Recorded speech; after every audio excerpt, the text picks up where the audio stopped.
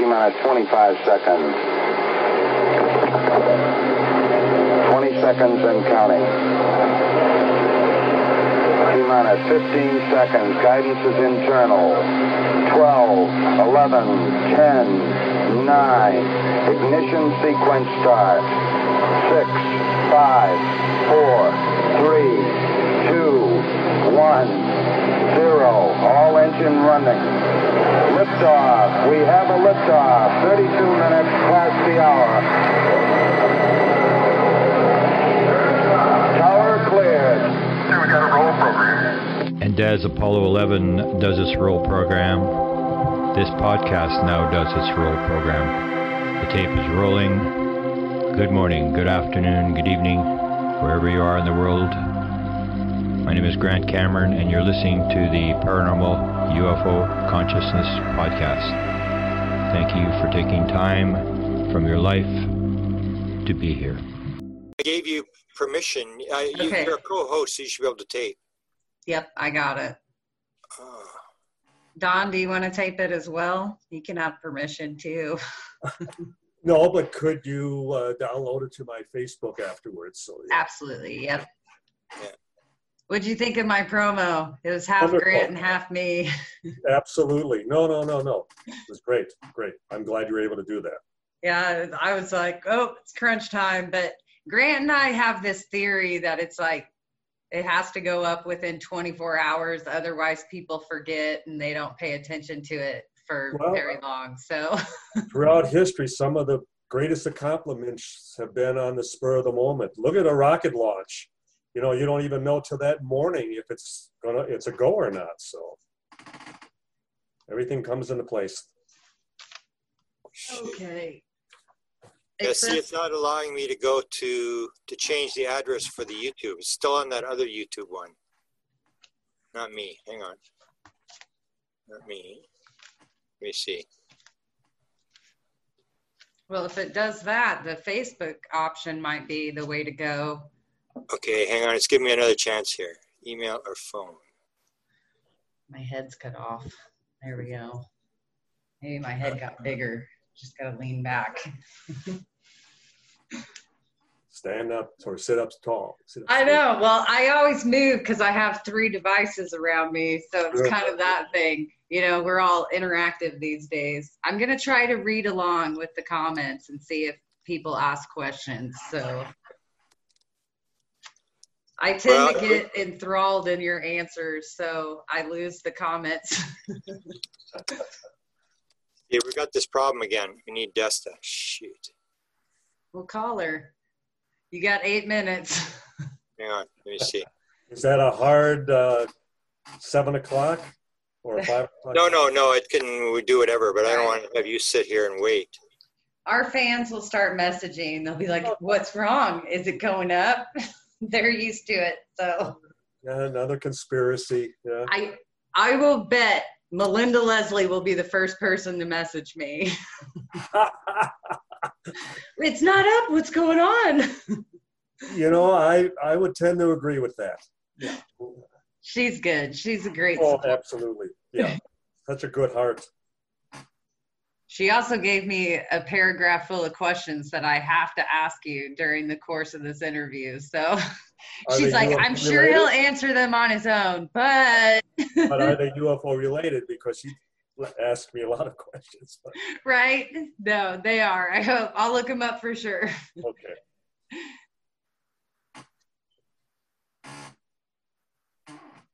Oh, Grant got the bat signal. He's on the phone. She's not answering. It's not a good sign. Uh-oh. He really took off. Desta, give me a call if you're there. Thanks. Send out the bad signal. The bad signal. Let me try her by Facebook here. I didn't. Well, I'm not logged on like that, so. You didn't send her an invite, right? I did not, but I can via Facebook really quick if you want. Let me just get her by Facebook here. I've got her.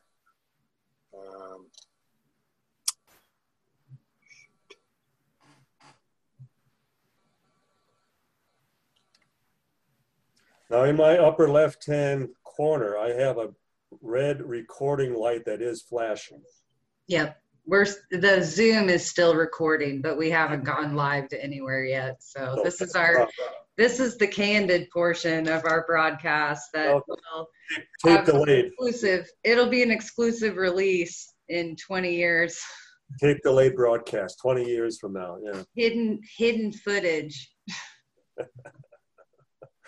Locked away in a time capsule all that time. In Grant's archive.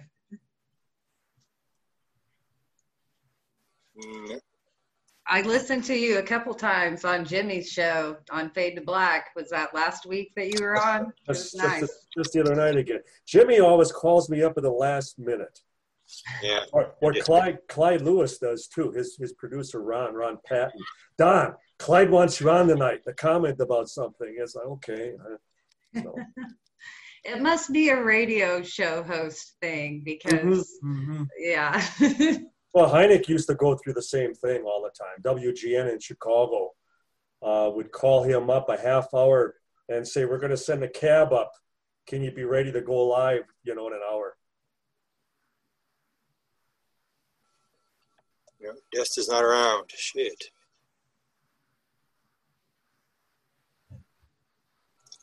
Let me see what happens if I go to Facebook. This is why you need a producer. Okay. I guess we can go on Facebook. Let's see what happens with Facebook.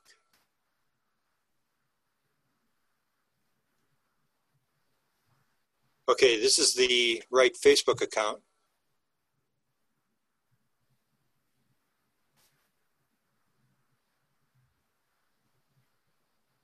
Okay, so we can go Facebook if you want, Nicole.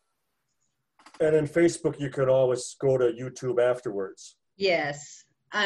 Or I was even going to say the one you have access to, is there a way, before we get into the discussion, if you can just share it to your other YouTube, like, is that possible to share the live feed? No. Well, okay. I wouldn't know how to do it. That's the thing. I've delegated all this, so I'm ignorant here. If we go live to Facebook, just give me We're about to go live. You get it ready. Well, no, 5, 4, 3, 2, 1.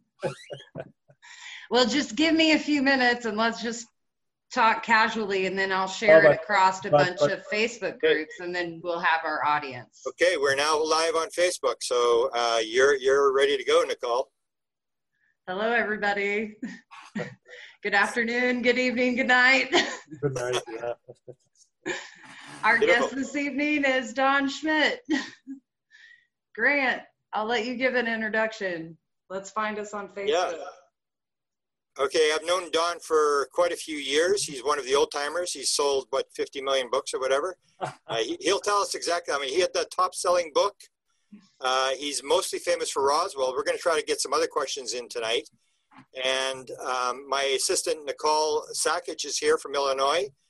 I think Don is in Wisconsin. Don was with the Center for UFO Studies, worked with J. Allen Hynek, is famous mostly for the Roswell story. Has done a lot of work and is still with the Roswell Museum. And he's one of the big timers of ufology, one of the more famous people in the field. So I'm happy to welcome Don Schmitt to talk with us this evening. Good evening, Don. Well, good evening, Grant. Good evening, Nicole. It's my pleasure to be with both of you this evening. Thank you. Yeah, you got your tie and your stuff on. I should have, if I'd known, I would have.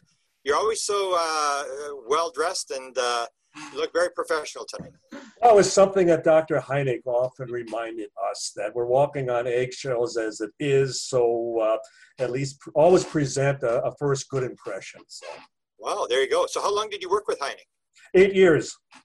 In fact, for the 8 last years of his life. And so wonderful experiences. In fact, we're seriously talking about doing another book on Hynek, because from our own personal perspective, I love the fact that with J. Allen Hynek, everything was on the table, that you could sit with him casually at his home, and there could either be just the two of us or a room full of people. And he would, now, George, what do you think about this? And Mark, what do you think about that? And Don, tell me your feelings about this. And nothing was wrong as far as anyone's personal opinion. It was just throw it out there and let's see if we can. And Hynek was one who, and I'm afraid a lot of science has become, scientific consensus. And I'm sorry, there's nothing scientific about that. Just because the vast majority of scientists might believe something doesn't necessarily ever make it close to the truth. So we still have to, come up with a final resolution regarding UFOs. And that's one of the reasons that Hynek just loved to explore every possible, answer, with the hope that, any one of them might finally suffice, might finally, become, that reality that we all would be in the final chase and at the finish line when the answers finally come. Were you in Chicago when the files were there? Were you operating out of those? Because I went to see the files one time. Yes. And so you were operating out of there. And a related question, then I'll hand it off to Nicole for a question. There's always this story that the files, what happened to the files that he had when he went to Phoenix? So you had the files at the center, but then he had some files. Right. There was these stories that the files somebody had grabbed the files or something. What happened there? What was the real story? Well, part of the problem when Alan, Dr. Hynek, and his wife Mimi moved to Scottsdale, just outside of Phoenix, it was with the enticement that there was going to be research funding, that there was some entrepreneur in California that was going to put up an actual grant to create a facility. And here was Hynek in what he knew was the winter of his life. And he still wanted to make his mark. It was one of the things when Alan had established the Center for UFO Studies in the fall of 1973. He had made the mistake that at a press conference, he had promised the room full of reporters that within 1 year, he was going to come up with a solution. He was going to come up with an answer as to, what was behind the phenomenon. And here it was 10 years later, and he was still struggling and still spinning his wheels, as we all were, trying to come up with a foundation, a basis for any one solution. And I'll never forget the last time I had dinner with Alan, he said to me, Don, he pounded his fist on the table and he went, Don, it's smacking more and more of nuts and bolts. And as a foremost astronomer, that was his greatest difficulty in accepting the vast distances in time and space. That how is an actual spaceship travel from point A to point B, traverse all of that distance. And so here he had an opportunity with some actual funding. And it was one of the things that Alan, like a politician, that he felt he was spending too much time soliciting money, funding as far as his continuing research. And so that was afforded him they dangled the carrot, but it never happened. But nonetheless, he had moved a lot of his personal files to Arizona. And as you mentioned, Grant, and quite tragically, those files are gone now. We lost a good portion of them. In fact, even after Alan passed away, Dr. Mark Rodiger, our scientific director at that time, and Mark Chesney, who had worked with NASA, who was also on our board of directors, he was an engineer at Johnson's Control down in Houston. They went out to Arizona to retrieve as much of the files as they still could. And we know that there's still, a good portion of his personal material that we'll never see again. Wow. That makes me sad. Do you think it's like spirited away somewhere, or is it just truly gone? It's gone for good, well, or do you think it'll turn up as, time passes and hopefully we'll have an archive? I think they're gone.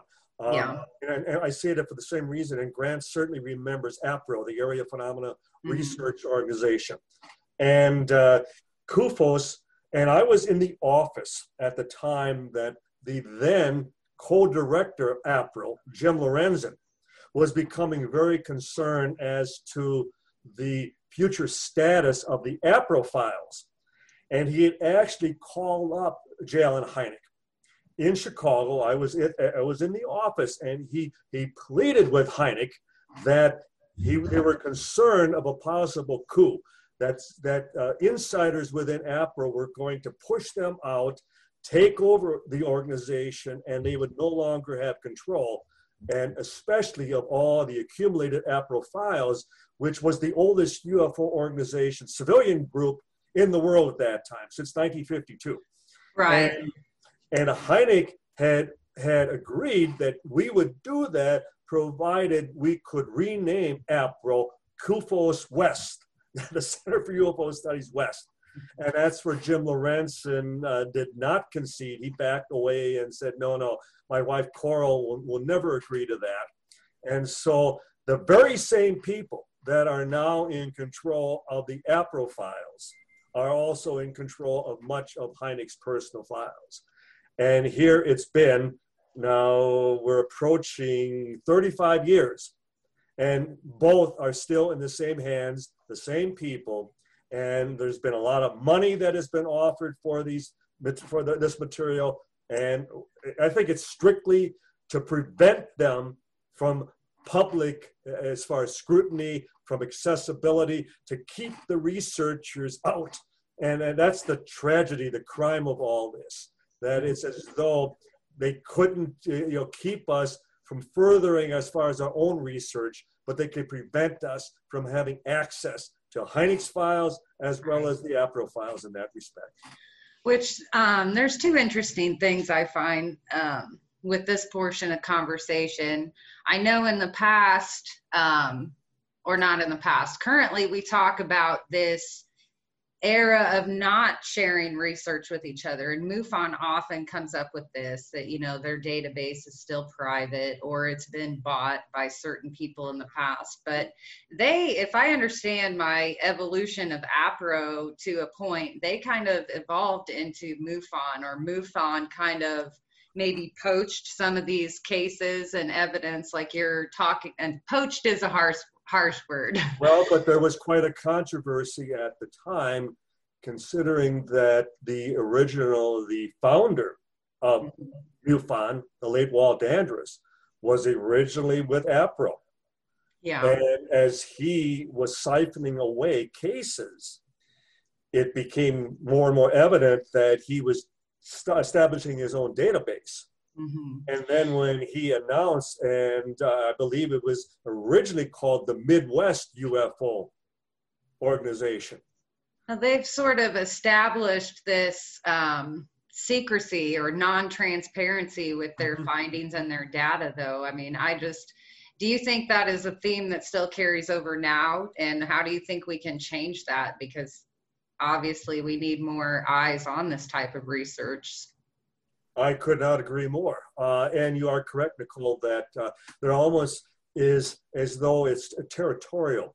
In fact, Hynek often would rely on MUFON investigators. Mm-hmm. In some of the more remote areas, a case would come in and he would gladly, accept that a MUFON investigator would, screen out the information, and if it warranted, higher level scrutiny on his part.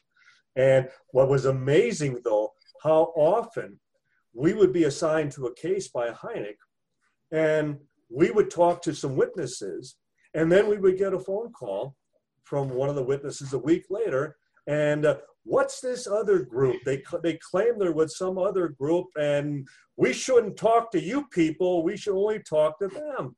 And we would find out later, these were, local, and I say it, in jest, but, MUFON wannabes, because Hynek would often refer to them as little old ladies in tennis shoes, as he would call them, because, they would flash their MUFON membership, decoding ring, that type of thing. And, but the idea that they would actually tell people, well, now don't talk to any other investigators. You only want to talk to us. And that just smacks of just total amateurism. And I'm sorry, I have no time. I never did. And it's a case of, we're all in this race together. I've often stated that if any one of us succeed, we all win. What's the Exactly. point of ever censoring? What's the point of ever hoarding information that others, may have additional corroboration, verification of, if only it would see the light of day? So again, it just smacks of almost a clubhouse mentality and little old ladies in tennis shoes. I'm sorry. And no disrespect to little old ladies, believe me.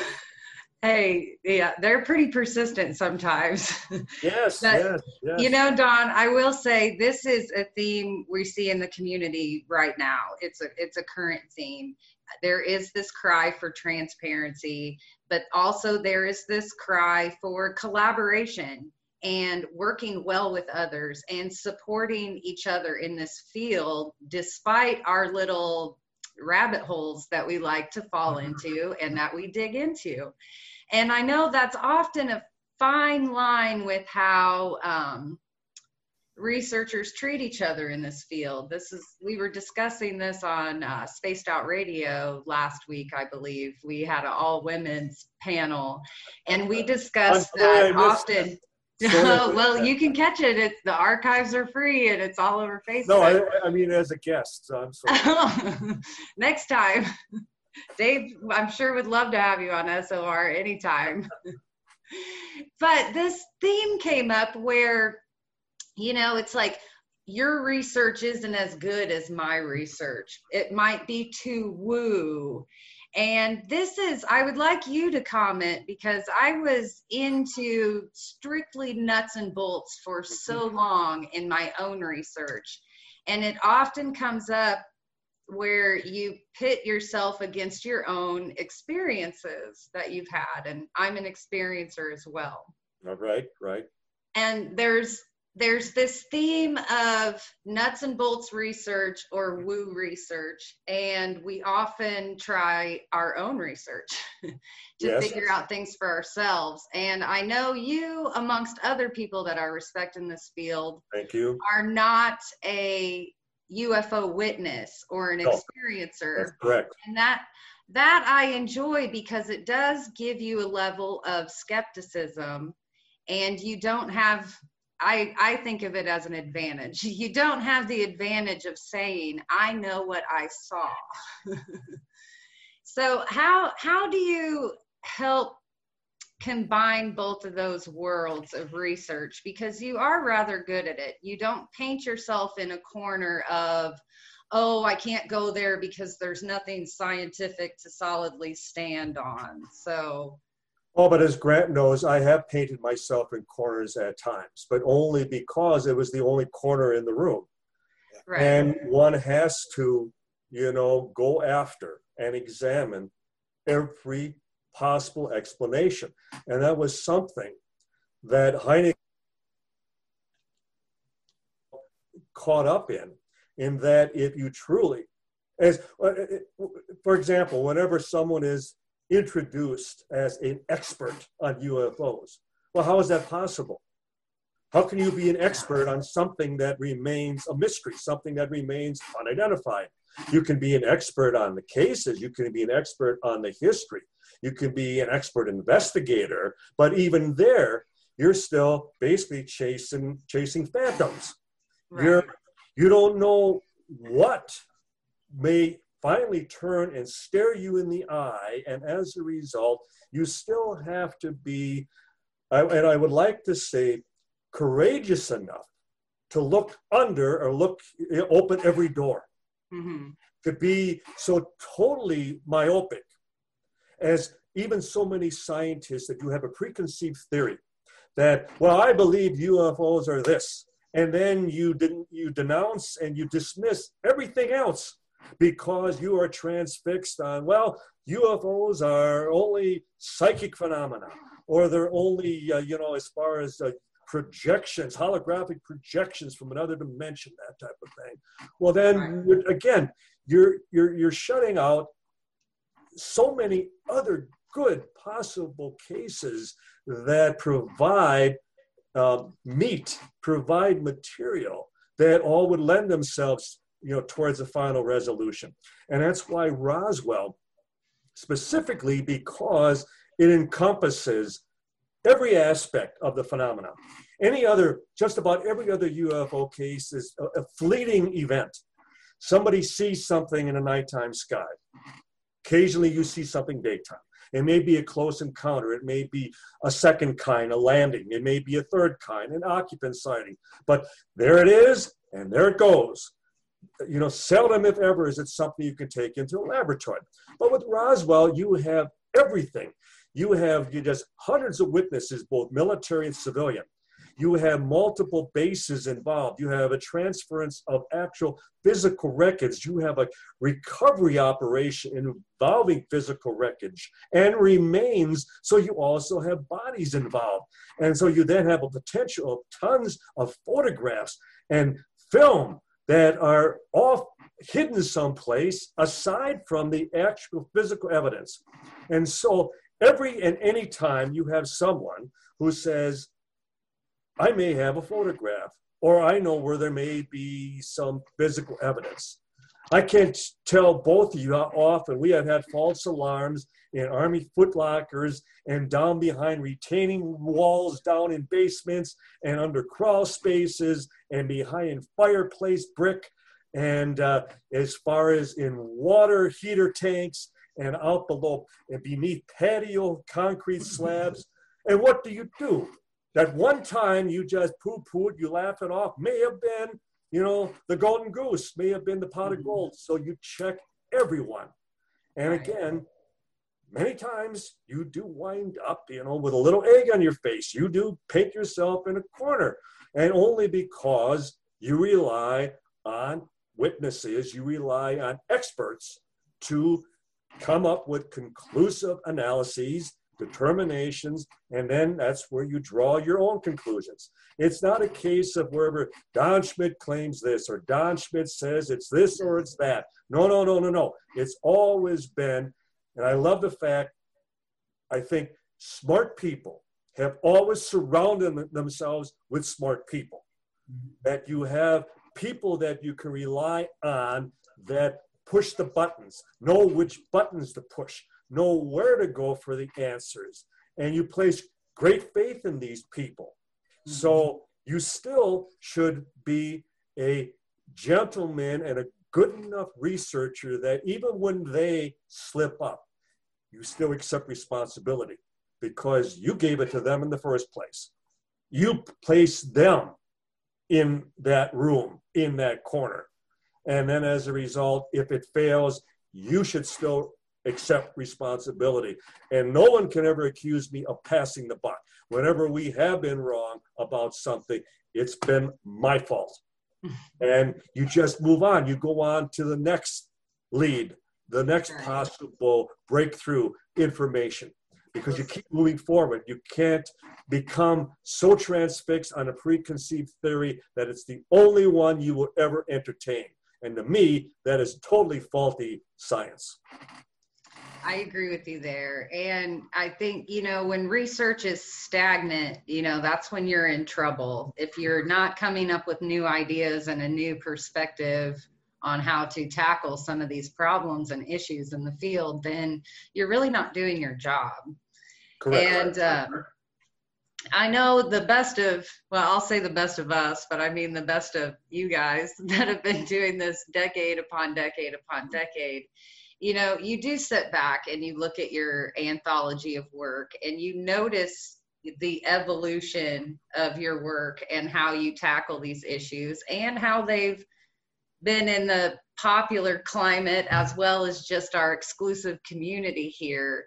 And what would you say has most changed from now to then in your way of thinking about the phenomenon? To me, personally, it's become much more melancholic in that when I think back when we first started the investigation, and it was one of the things that Hynek, personally loved. There was a period where our chief investigator, Alan Hendry, had moved to Arizona and became a tech writer for Hughes Aircraft. And then Dr. Hynek found himself more and more sitting at a desk. He was, serving as the editor of the International UFO Reporter, which was our monthly magazine at that time. And he just hated it. He longed to be out in the field. He just loved, whether it was Papua New Guinea or Hisdalen, or as far as down in the Amazon of Brazil, or even up as far as in some of the mountains of, Helena, as far as state of Washington, that type of thing. That he loved to make things happen. He loved to be there at Socorro, New Mexico, for example, within hours after it happened, because you were then in control of your own destiny. You were there to make decisions. You were there to control the very nature of the investigation. And then at the end of his life, when he was able to go out to the Hudson Valley, the boomerang sightings in the early 80s, out through New York and Connecticut.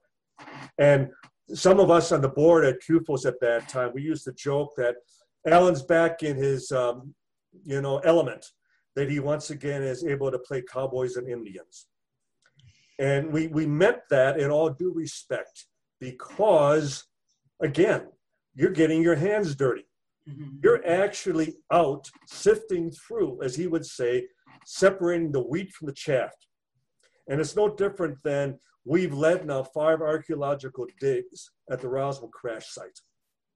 And I love the way History Channel on Ancient Aliens, the other night, Don was just a participant in one of the digs. No, I led all 5 of them. Please, and yet you go out of your way to always reduce our involvement. Like we're the Johnny-come-latelys. No, I'm sorry. We've always tried to be in the forefront. And so I take personal umbrage in that. And again, I learned that from Hynek. Don't be afraid to be actually out on the battlefield, to be in the trenches, because you may not come back, figuratively, but nonetheless, you're the one who was still reporting back from the front lines. Yes. You're not just, I read a report.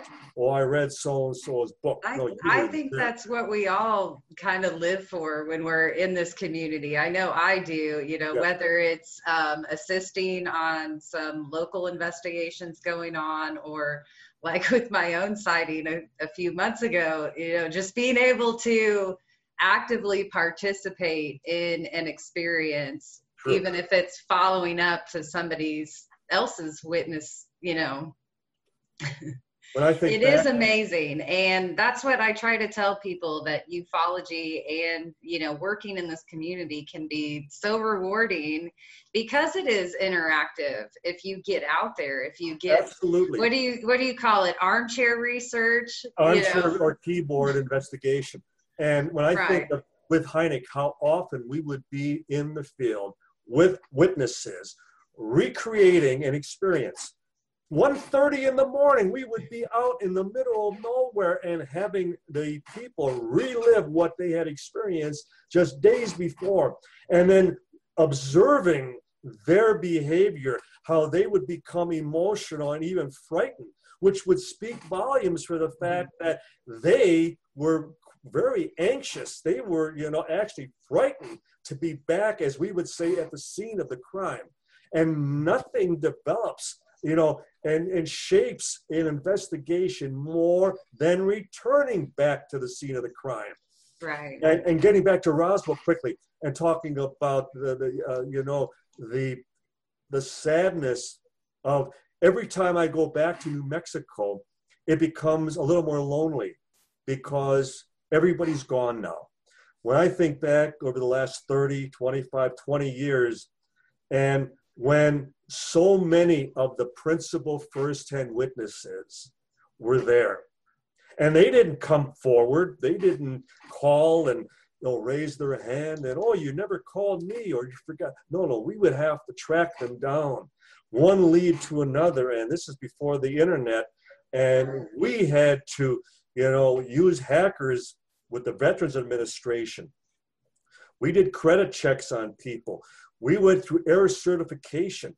We claimed that we were compiling lists for base squadron reunions, all under the pretext that, we just are trying to find these people. And we were very successful at it, but it was time consuming, but nonetheless, we found hundreds of them. And the saddest aspect of that right now is they are all gone. Mm. And how many of them we found a year after they passed away, months after they passed away. There was on one occasion where we called, and it was the wife who picked up the phone, and she was just returning from the funeral. Terrible. And the level of frustration, because it hits you like no other experience in your life, that whatever information they possessed, whatever they knew, it's gone forever. You missed it by a day, a month, a year, gone forever. And I defy any other investigators to be able to speak as far as to that level of frustration on a regular basis. Because again, Roswell involves so many witnesses, and as a result, we have had the good fortune of speaking to so many of these people, providing them with an opportunity to go on the record and how their stories, you know, all corroborate one another. Absolutely unbelievable, absolutely fantastic. Well, I think that is also important to note with research today, which is something I also tell experiencers often in different groups that I'm in. It's also important for us to document and keep notes of what we experience, because there is such a shortage of true research, of true field work and follow-up. Maybe not just an initial interview, but true follow-up, you know, keeping tabs on people over the decades to see how these events unfold for them or unfold publicly with any kind of work being done. Mm-hmm, of course. And that's what you really just don't see. And I don't think because there's a lack of want, I think it's people don't realize that that's their call to action. You know, I'll pull from Kennedy a little bit here, you know, and his famous speech, you know, ask not what ufology can do for you, but what you can do for ufology. You have to get out there. It's and make great. Things happen. Make things happen. You do. Too many sit and wait for the phone to ring, and it won't ring. And it won't at all. And you have to be active by reporting what you're going through if you have a sighting or if there's high strangeness involved. And you also have to be active in following up with the people that you do report to, or at least documenting your own, you know, experiences the best you can. And that might just be keeping a journal or a calendar. It's very simple, but a lot of people just don't realize that you can help your own case as much as possible by doing the simplest of things, or by seeking out people that want to help you. They are kind of out there privately too, but and the best are always local. Well, let's use the example of Project Blue Book, which was declassified in 1977 during the Carter administration. And you have 13,000 cases, 701 that remained unexplained. Mm-hmm. How many ufologists have gone and made any attempt to reinvestigate any of those 701? The fact that the Air Force, that Project Blue Book, and Hynek was the chief scientific consultant on the project, and he would be the first to admit that they never really investigated any of those cases. Mm-hmm. I mean, that we all know, and Grant certainly knows this, that Blue Book was nothing more than a PR front for the actual investigation.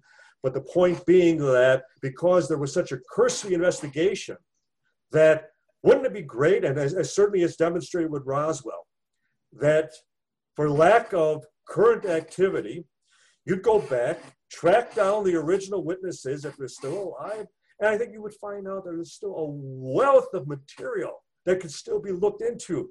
And that you would find that a particular case that the Air Force had just summarily dismissed now would come forward and become a more substantive, more solid, UFO occurrence. And so we all have these events that have happened in our backyards. So it's just a matter of, again, get out and make things happen. Because as I've mentioned, that after the witnesses are gone, it's too late. There's nothing more that can be done short of the government, short of the military releasing files, releasing documents and saying, well, we've covered this up these past 50 years, but here's what actually happened. Not going to happen anytime soon. So we have to do that. And so anytime I hear a ufologist or a researcher say, hey, I'm not getting any phone calls, I'm not getting any reports, again, they're there. Even go to the public library and pull out, the microfiche, the microfiche. I love doing that. All the old cases. Again, your backyard. And you'll find the people are still there. You'll find police reports. You'll find military cases. You'll find, just a wealth of material if you go and look for it. So, well, and not to completely diss this younger generation that I feel like I have a foot in each, and this young millennials and maybe a boomer generation here with how I research. There are advantages to digging around online, or like Grant says, following the boards. And it led me to a comment that you had made on Facebook that I thought was rather interesting. I think it was back in June.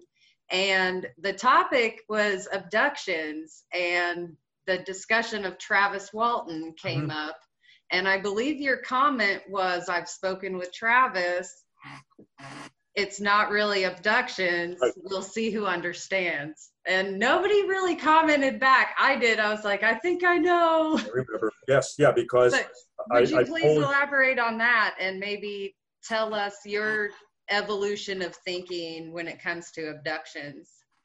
Well, and it's just singling out the Walton case as a separate incident, that it had nothing to do with what we have come to know as missing time / abduction reports. These cases where people, whether through regression, hypnotic regression, or through even total recall of the event, would claim that they have been physically taken on board a craft, subjected to some form of physical examination, and then return to their car, their home, what have you, that type of thing.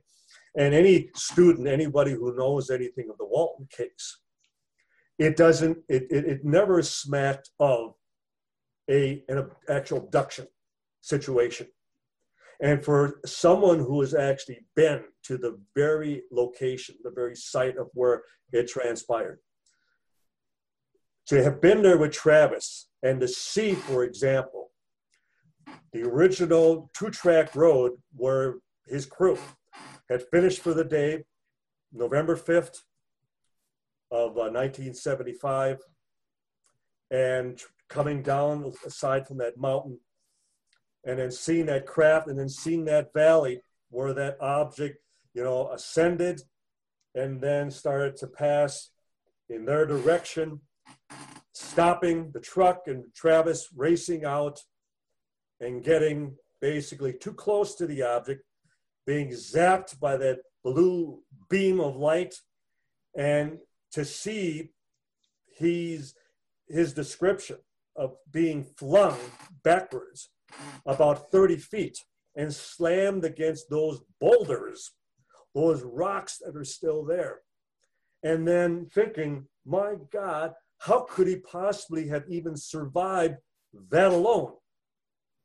I mean, he would have been fatally injured just from that experience in itself. And so I would always talk to Travis, and we'd always sit, and he never, would argue with me. He would always be the reason that he himself, he accepted the label of, being an abductee, but he was never comfortable with it. And as we know in the movie Fire in the Sky, he was always extremely, apprehensive to support the movie, because that entire abduction scenario, as dramatized in the movie, had nothing to do, had no basis in fact of the actual Travis Walton description, whether it was through his personal recall. And when you think about it, for having been missing for 5 full days, that even regression brought nothing else forward. There was nothing else there. There was this mental block, but even the mental block, I would argue with Travis, because maybe, Travis, you weren't really with us. You were unconscious. You were possibly dead. And I would use the term that they took the paddles to you. They brought you back. They didn't abduct you. They accidentally, fatally injured you. They took you on board, and the next thing you're lying on this table and you wake up, and they kept you until it was safe to return you back, and not to where you were originally picked up, the top of that mountain, where he would have frozen to death if they just would have deposited him back where this originally happened. But they dropped him off down in Heber, down at the foothills of the Snowflake Mountains, across from three payphones, three phone booths, where he could call for help, where he could call his brother, and they could come and pick him up, having no idea that he had been missing for 5 full days.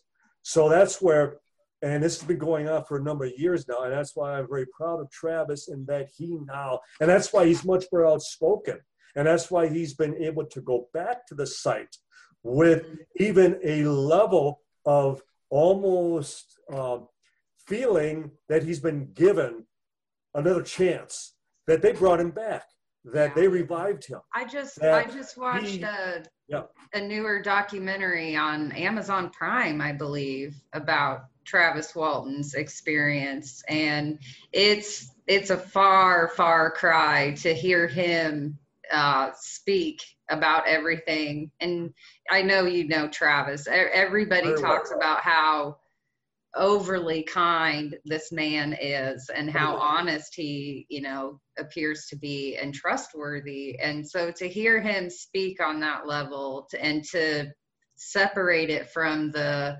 Hollywood entertainment version of Fire in the Sky, that's, I talk to a lot of people in and outside of ufology. It seems like the more I do shows like this or interview people outside of ufology come and talk to me about this world. And that's one of the first things they bring up is, oh my God, it's so terrifying. There's Fire in the Sky. I saw it in theaters, and, and just even a little background on even Fire in the Sky. When Paramount had hired a screenwriter, Peabody Award-winning screenwriter, Tracy Torme, who I've known longer than most people in the field. And Paramount had contacted me to put out a statement on the movie's behalf, to attend the premiere, and to be part of a press conference endorsing the movie. Mm-hmm. And Tracy immediately calls me up and he goes, Don, stay away from it. Don't get involved, because, as he put it, they have totally bastardized my script. Mm-hmm. That Tracy, who had just come off writing the CBS miniseries, Intruders, mm-hmm. which was based on the late Bud Hopkins book, Intruders. Yep.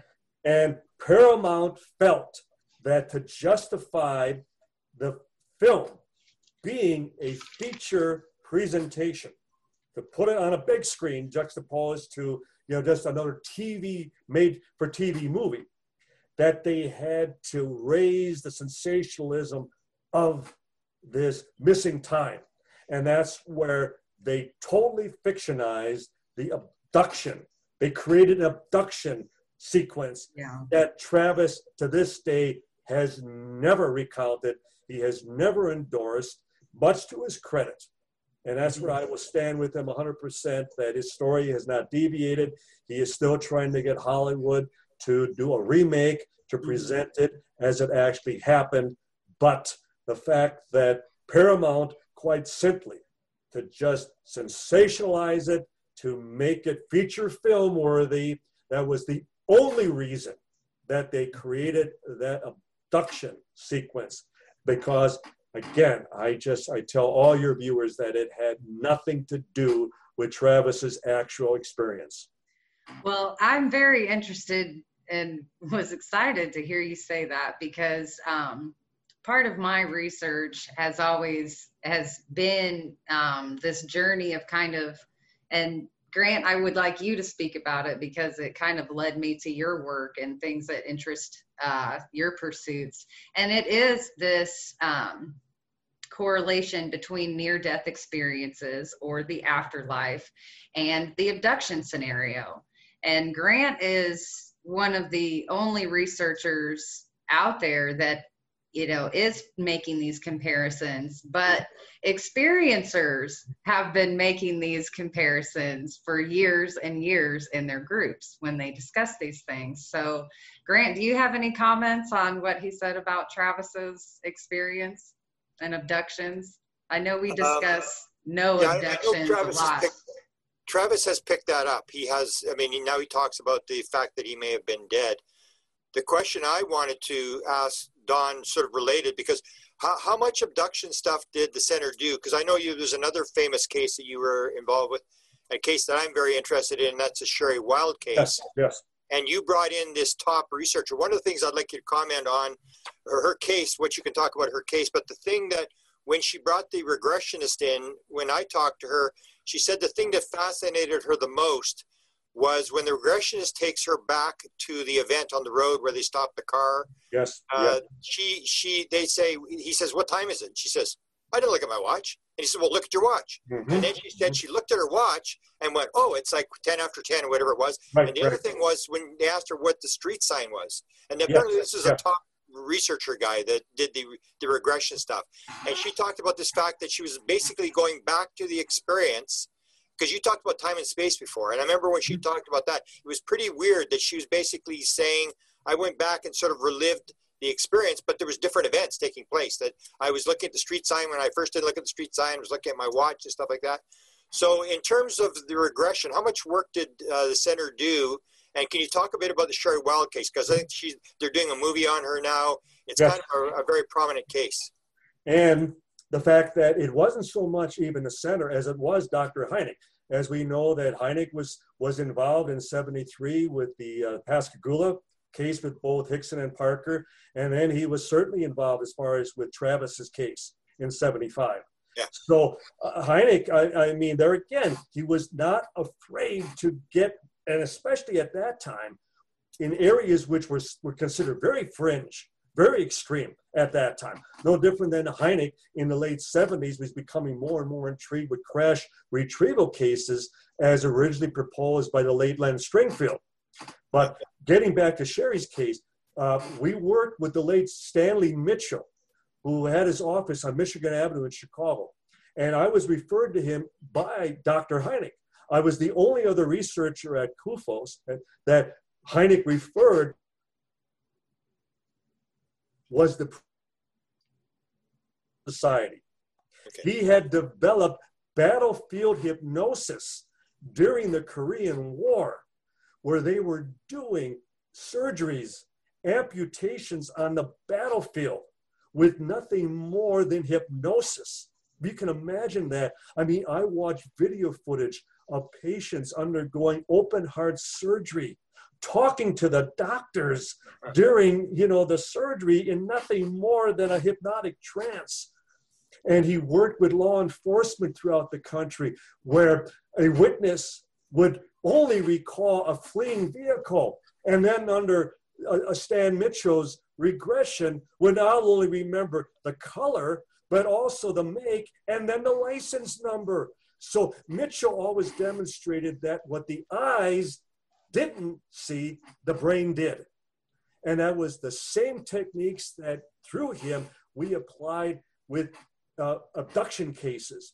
And Sherry Wilde was a wonderful example of where, because we couldn't get her, and as you know, Grant, it was a broad daylight. It was a Sunday morning, 10 o'clock. She was to rendezvous with a girlfriend at that time to go into Madison, Wisconsin, to go shopping at the local mall. And she wouldn't arrive till afternoon.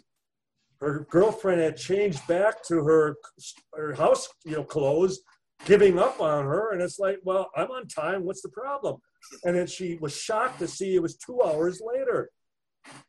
And so this was something that then through this whole chain of events, which then involved her husband and then later her own 2 daughters, and realizing 10 years later that something much more had happened. And then through the regression, and as she thought was a work crew up ahead on this hillside, which was rather unusual on a Sunday, that there would be a work crew, working both sides of the road. And when she was asked, well, did you see vehicles? Well, no, there were no trucks, there were no cars, but yet there they were all working. And then as she proceeded and then talking, they were all dressed the same way. And they were all very short. And then as she kept talking about, and then when one of them turned and I see the eyes, and I kept trying to flee. I kept trying to get away. And Mitchell couldn't get her beyond that point. And then he thought, well, let's ask, do you see a street sign? Do you look at your watch? And then she is able to give the actual street, as you mentioned, Grant. And then she says, and I put down the clutch. She was driving a Volkswagen Bug, a Beetle, stick. And then we knew we had her for the first time. She was beyond that block. Yeah. And then she described, the entire situation. Wonderful case. And the fact that there is a screenplay being developed as far as a movie. I love the fact that Mitchell was able to bring out as much as he did, and mainly because he allowed her to speak freely. He asked no leading questions, just what do you see now? What are you experiencing now? And he was open. We were using a technique that Dr. Richard Haynes had developed. It was a 3-stage regression where you first take the party back to the actual occurrence, and you have them relive it, first person, in all of its terror and all of its fear. You just want the emotion to present itself as high as it originally was at the very time of the occurrence. And then you bring them out, and then you take them back down. And the second time, they're now just an observer. Mm-hmm. They are seeing it as an observer, and they have even a curtain in front of them if they ever need to quickly close the curtain because they can't watch anymore, and then to peek through, and then, oh, now what do you see? Now what is happening? So you provide them a security blanket. And then the third time you take them back, and this time, and now what are you thinking? What are your thoughts to what is happening now? It was wonderful, and I think it's one of the reasons that it allowed Sherry to come out with as much information as she did. And it's a tragic case in that it also estranged her from her husband, her daughters, and it's an ongoing situation. Even it started to involve her 2 daughters as well as her grandson, who was describing experiences from his bedroom, the little men standing at the foot of his bed when he was 5 years old.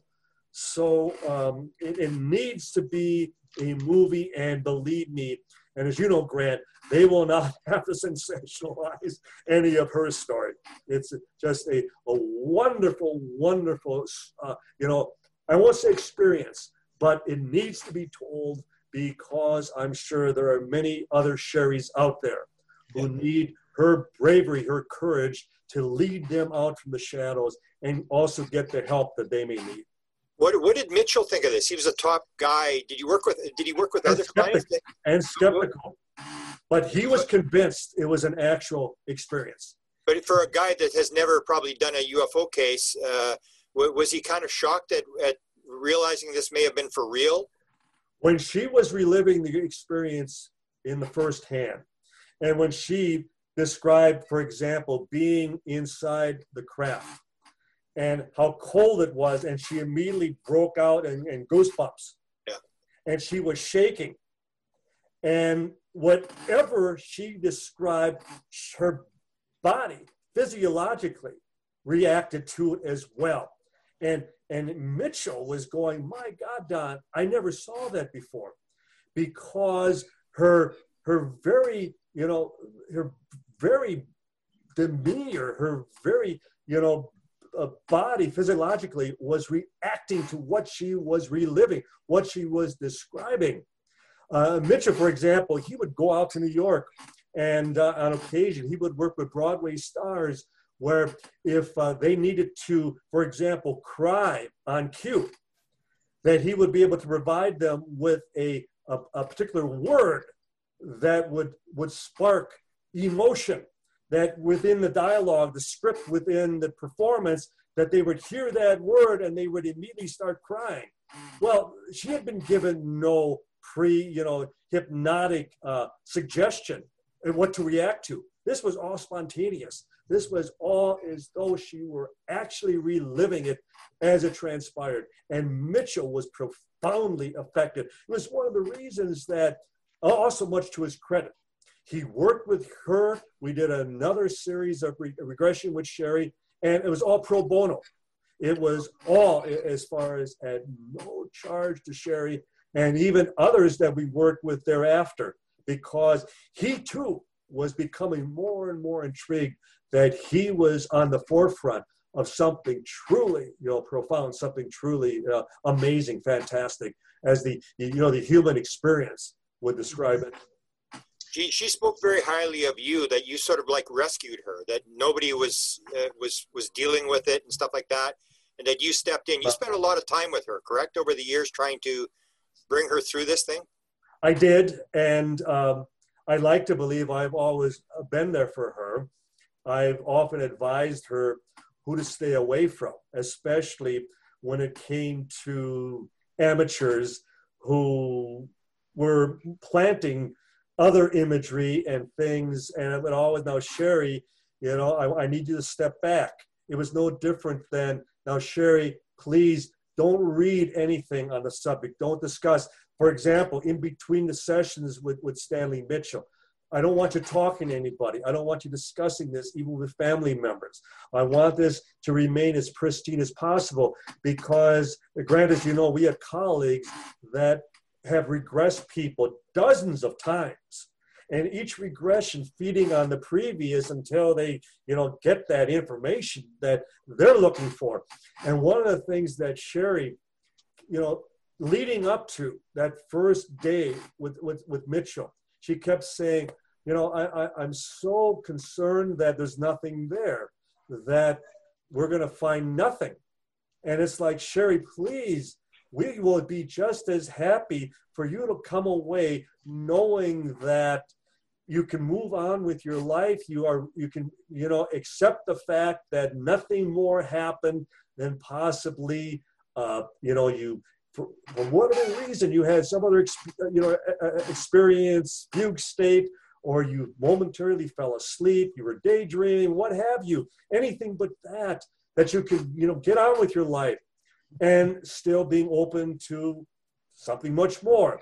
So we constantly assured her, don't provide anything that you feel we desire, that we need, that we're looking for. That's not what we're there for. We're there solely to provide you with some professional help that will enable you to, move forward, deal with this in your life, and then take appropriate actions as to, how to further treat, such an experience, and also be there to protect you in the event of ridicule. Sherry is still, to this day, and she works in real estate, the moment even potential customers hear of who she really is, it's like, come on, people, come out of the dark ages. Yeah. Please, you're living back in the 50s and 60s, Air Force involvement. Get your heads out of the sand. If you still think this is a nonsense, a topic, a taboo topic, you're, demonstrating more of your own, blindness than Sherry is, and that Sherry's been brave enough to step forward. And you would agree, Grant. She needs to be applauded for this. Absolutely, she's gone through a lot of pain, especially when you give up your family the way she did. And physical pain. And physical pain, as you know, Grant. Yeah. I mean, she has had, and she still is having a lot of problems as far as with her personal health, and much of it related to at least what has happened during all those years. So, and hardly the type of thing you would wish on anybody. Exactly. I want to ask you, I'll give it back to Nicole. I want to ask you two, because we skipped over Roswell. I had two sort of small questions on Roswell. The one you had already answered, and that was that basically it's over. All the witnesses are dead. But the two aspects that interested me on the Roswell case, and I wonder if you could just sort of bring me up to date on what the latest is. One was the live alien story, and the other was the metal research being done at Wright-Patterson. You guys worked on both those. Can you sort of elaborate what's the latest on that? The survivor at Roswell was something that initially we only had family testimony to, secondhand.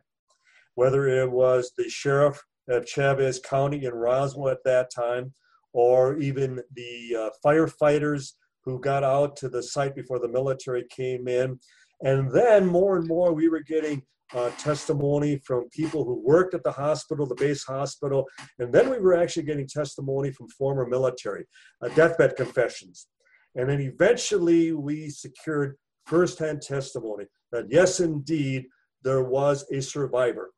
And then we tied that into the testimony, the deathbed testimony of Black Mac, Marion Magruder, who was a colonel who was part of the War College, class of 47-48. And he was assigned to Wright-Patterson in April of 1948.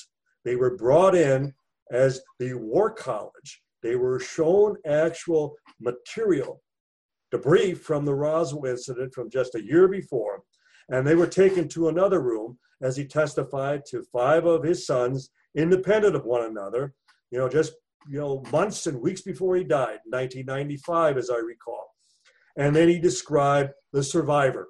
He described in April of 48 that they were presented as far as an opportunity to actually see the survivor from Roswell, and that it appeared very sad, as though it was being treated as a guinea pig, as though it was more of a prisoner than anything else. That it was the way we would even treat, a captured animal, a new species of sort. And in fact, his heart went out to it. He felt as though that as a higher intelligence, that we were hardly, serving it and learning from it in any capacity, that we were holding it hostage. And so it demonstrated that level of arrogance that then transponds as far as even the whole element of that we feel like Will Smith in an independent state, that we could just crawl in the cockpit, sit down, and just fly, this recovered alien craft. And I maintain it's part of the same human arrogance that after all this time, it's still a cover-up of ignorance, that we still can't, cross this barrier of the technology, that it is still so far beyond our own technology that we can't get beyond, that transference of information, whether it's with a survivor or with the actual hardware. We can't find the on button. And for those who claim that we're flying a fleet of flying saucers as we speak, to me, that's part of that human arrogance. I see no evidence of that, and I find it more of a cover-up of ignorance after all this time.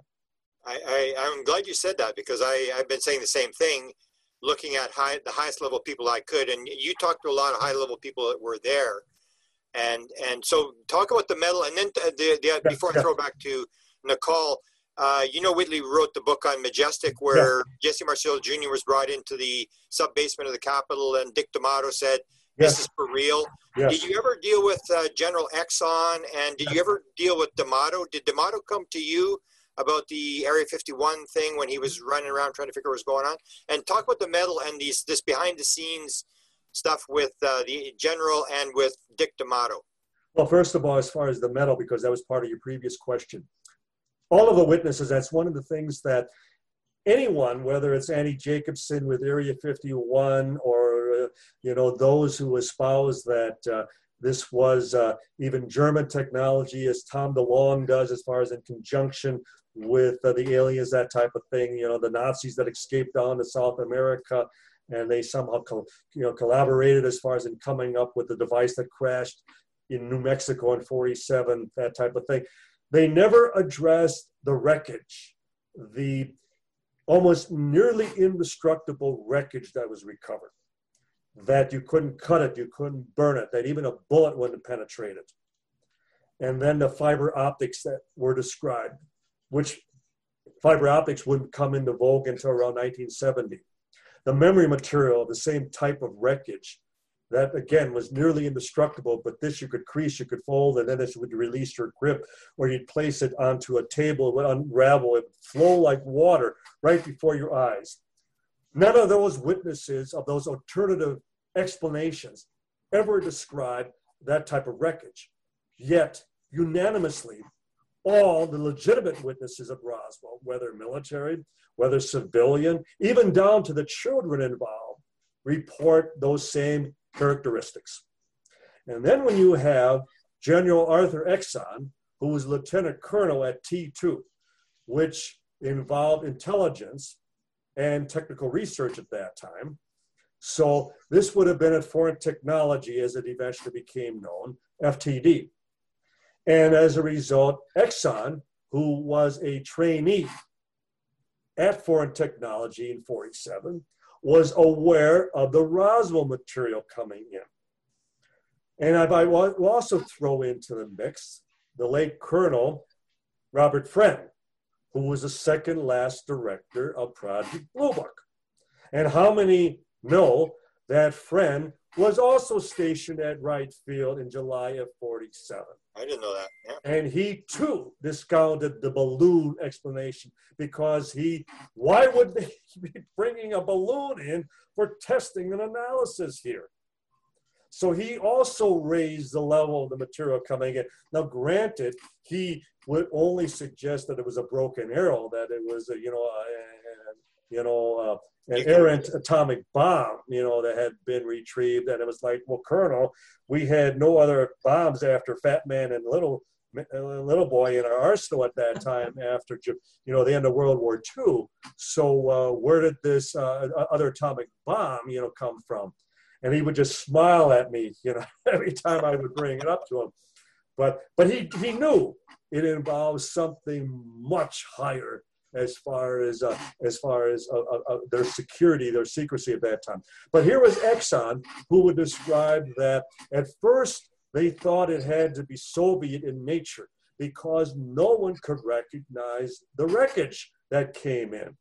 And then for all the testing, the tensile strength, the microscopic analysis, all of the metallurgical examination of the material, as Exon described. Now, Exon, who would go on to become the base commander at Wright-Patt in 1964. So for him to say that it was a unanimous consensus at Foreign Technology that the material that was brought in to Wright Field within days after Roswell was from space, that it was not manufactured on this earth.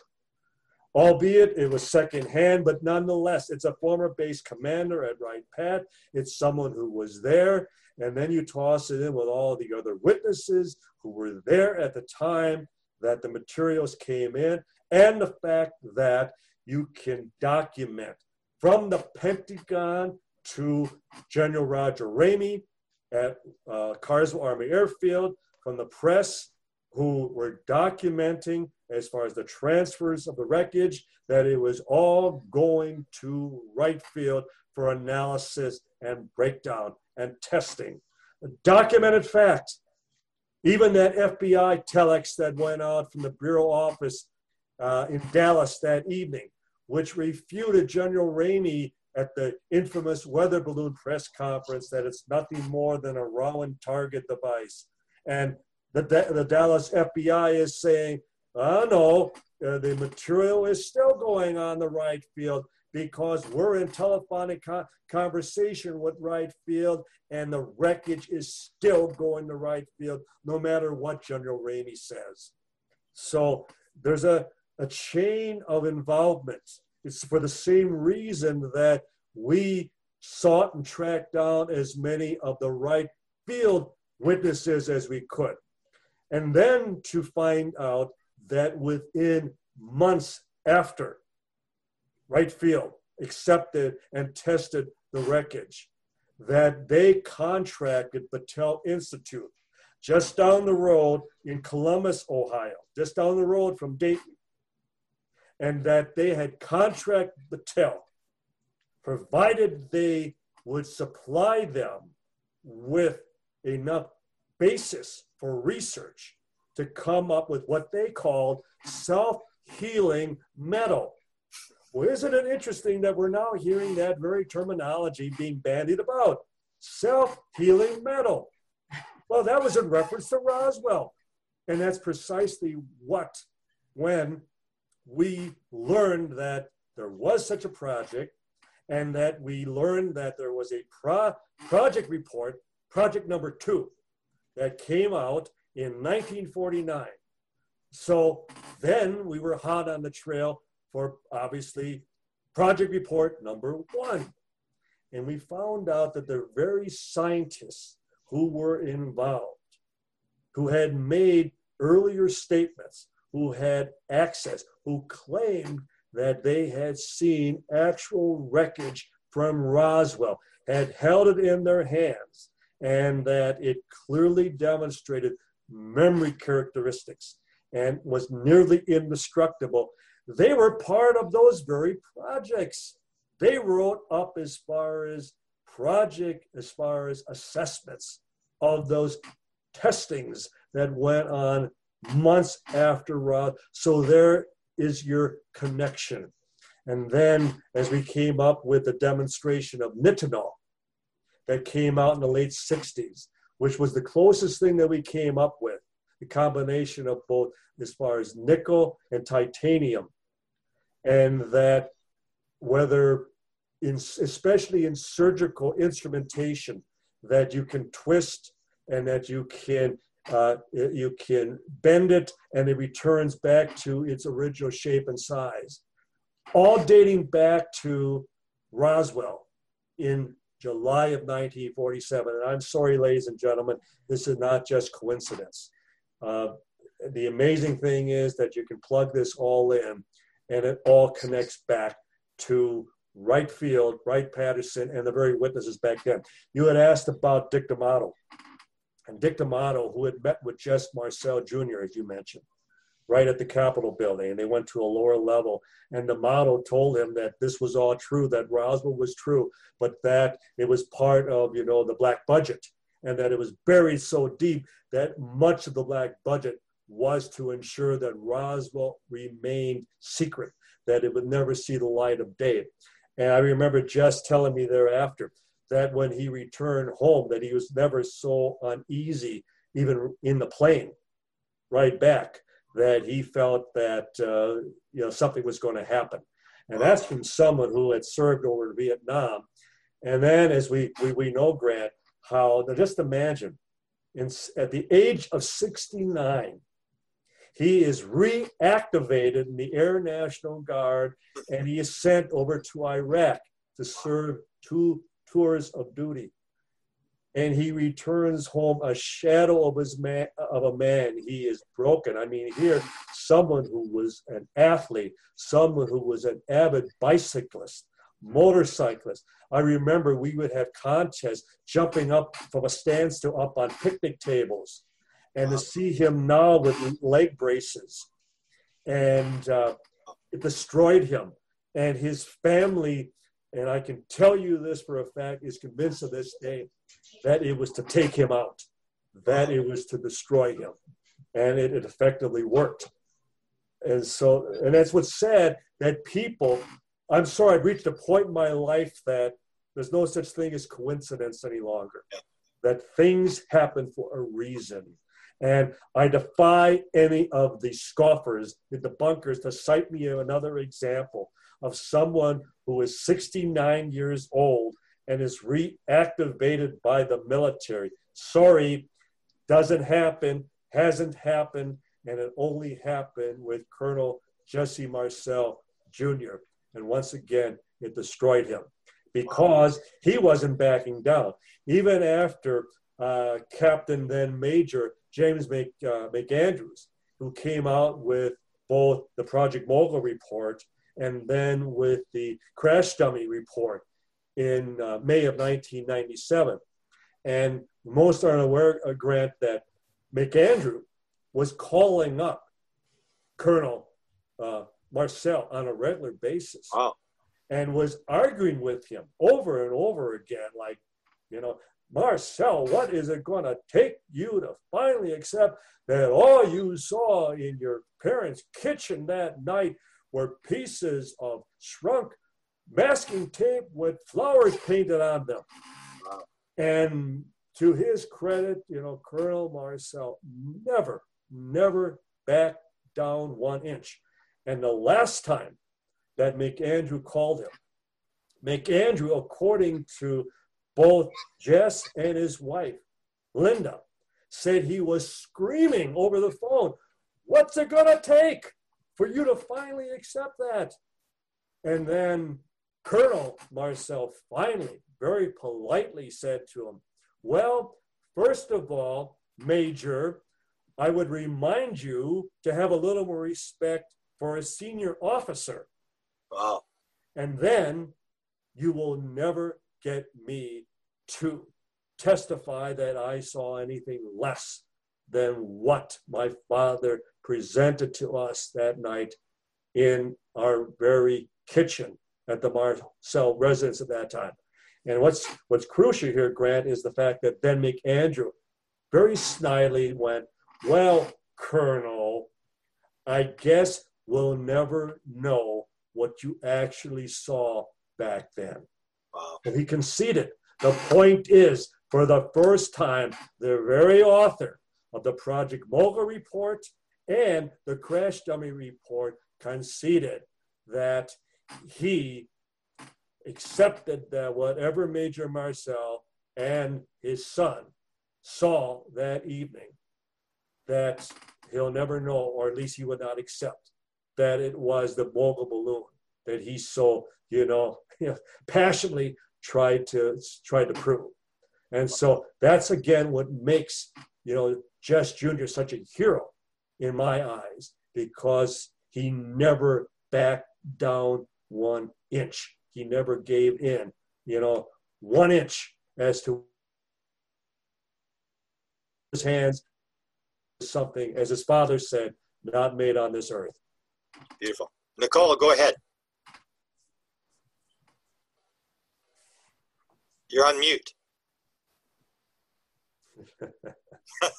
Sorry, I let my dog in. He was going to be a little loud. So I did want to backtrack just a little bit. Moments ago when you were talking about these or working with these heavy hitters in regression and hypnosis therapy like Bud Hopkins, yes, and John Mack, there is a pretty good base of skeptics out there that disagree with regression or hypnosis, and they use it as ammunition in a way, falling back on the argument that it's pseudoscience or it can be too subjective. I was wondering if you would maybe round out your thoughts on that a little bit, because It seems you do think of it as a useful tool for experiencers. So that's what's crucial by your very description that it is a useful tool. It's part of the process. It's part of the investigation. When it becomes the sole tool, like as Grant, as we were talking about Sherry Wilde, the fact that there too, we went back to that stretch of road. We saw the name of that street. We saw as far as we relived, as far as that entire drive sequence that Sunday morning to go meet as far as with her girlfriend to go shopping, that type of thing. And we often would sit with Bud Hopkins. And one of the things that we always would counsel him in that he would retain more information to serve as a control, that he wouldn't put everything out in his writing. He wouldn't put everything out on the table. We did the same thing with our Roswell investigation. You just don't put it all out there to potentially contaminate and coach, future witnesses. And unfortunately, whether it was with the first book, Missing Time, and then certainly with Intruders, more and more of it was, being released to the public. And to our chagrin, we disagreed with that. And Bud did not have the medical, he didn't have the hypnotic regression credentials that would have been preferred, such as like Yvonne Smith has in Los Angeles and others of that ilk. John Max, certainly with Harvard Medical School, but there too, he was not trained in regression. And what's interesting is that whether it was with Bud Hopkins, whether it was with Dr. John Mack, whether it was with Dr. David Jacobs, much of their own philosophy, much of their own interpretation of the UFO experience, the UFO event, spills over. For Bud, his abductees, the people that he has worked with, come across as being very violated. That is, hence he uses the word intruders, that they in many respects are like rape victims. They have been assaulted. They have been removed from their bedrooms, their homes, their cars, because that's how Bud perceives the UFO phenomena. With John Mack, he was very much into the environment, and as a result, his abductees perceived themselves to be like chosen ambassadors, that they were selected to go out and represent the best interests of the so-called, intruders, the invaders, the aliens, that they were part of this vanguard to go out and educate, the world as to saving the planet. So it was his personal philosophy that was spilling over into his research. And then with Dave Jacobs, where he believes in the total infiltration of the phenomenon, that they are slowly taking over, that through the crossbreeding of aliens and human beings, that they have slowly now taken over the highest elements of our education, our corporations, our government, and hence this book, The Threat, for example, that they're getting ready to slowly usher in their total dominance, their takeover of planet Earth. So that is Dr. Jacobs' personal philosophy of the UFO phenomenon. Well, getting back to Stanley Mitchell, what was wonderful in working with him, he had no prior UFO involvement. He worked strictly with medical doctors, as I described. He developed battlefield hypnosis. So in working with doctors at that level, he worked with doctors as far as their surgical procedures. He worked with law enforcement in the actual investigation of criminal investigation, in going through this process of elimination to derive a final solution as to who the primary suspects were, who drove what particular vehicle, who could provide the most detailed description of a potential suspect, and utilizing hypnosis as a tool that then could serve to substantiate that investigation. Now, granted, the whole problem with hypnosis as to UFO investigation, we can't provide that criminal suspect. We can't provide that abductee. We can't, abductor. We can't provide that physical evidence that will finally demonstrate beyond a shadow of a doubt that we're dealing with actual intruders, someone who is actually interacting with people here on planet Earth. And so with Mitchell, we could always substantiate his hypnosis. If his hypnosis could demonstrate a license number, it could be verified thereafter. If his hypnosis could then serve to provide a basis for a surgical procedure, again, it could be demonstrated. So it then also could apply towards the same procedure involving UFOs. And that's what intrigued him. And that's why Sherry Wilde's abduction experience is so rock solid, because it's with someone short of providing the actual mugshots of the abductors that he approached it, utilizing that same technique, those same techniques. And as a result, short of that, everything else demonstrates and provides a scenario that nothing else makes sense. Nothing else may apply. Daydreaming, fugue state, as far as, her husband, actually accused her of being gang raped and that she brought this on herself. And, I was witness to all that as well. And actually brought response so that it caused the breakup of her marriage at that time.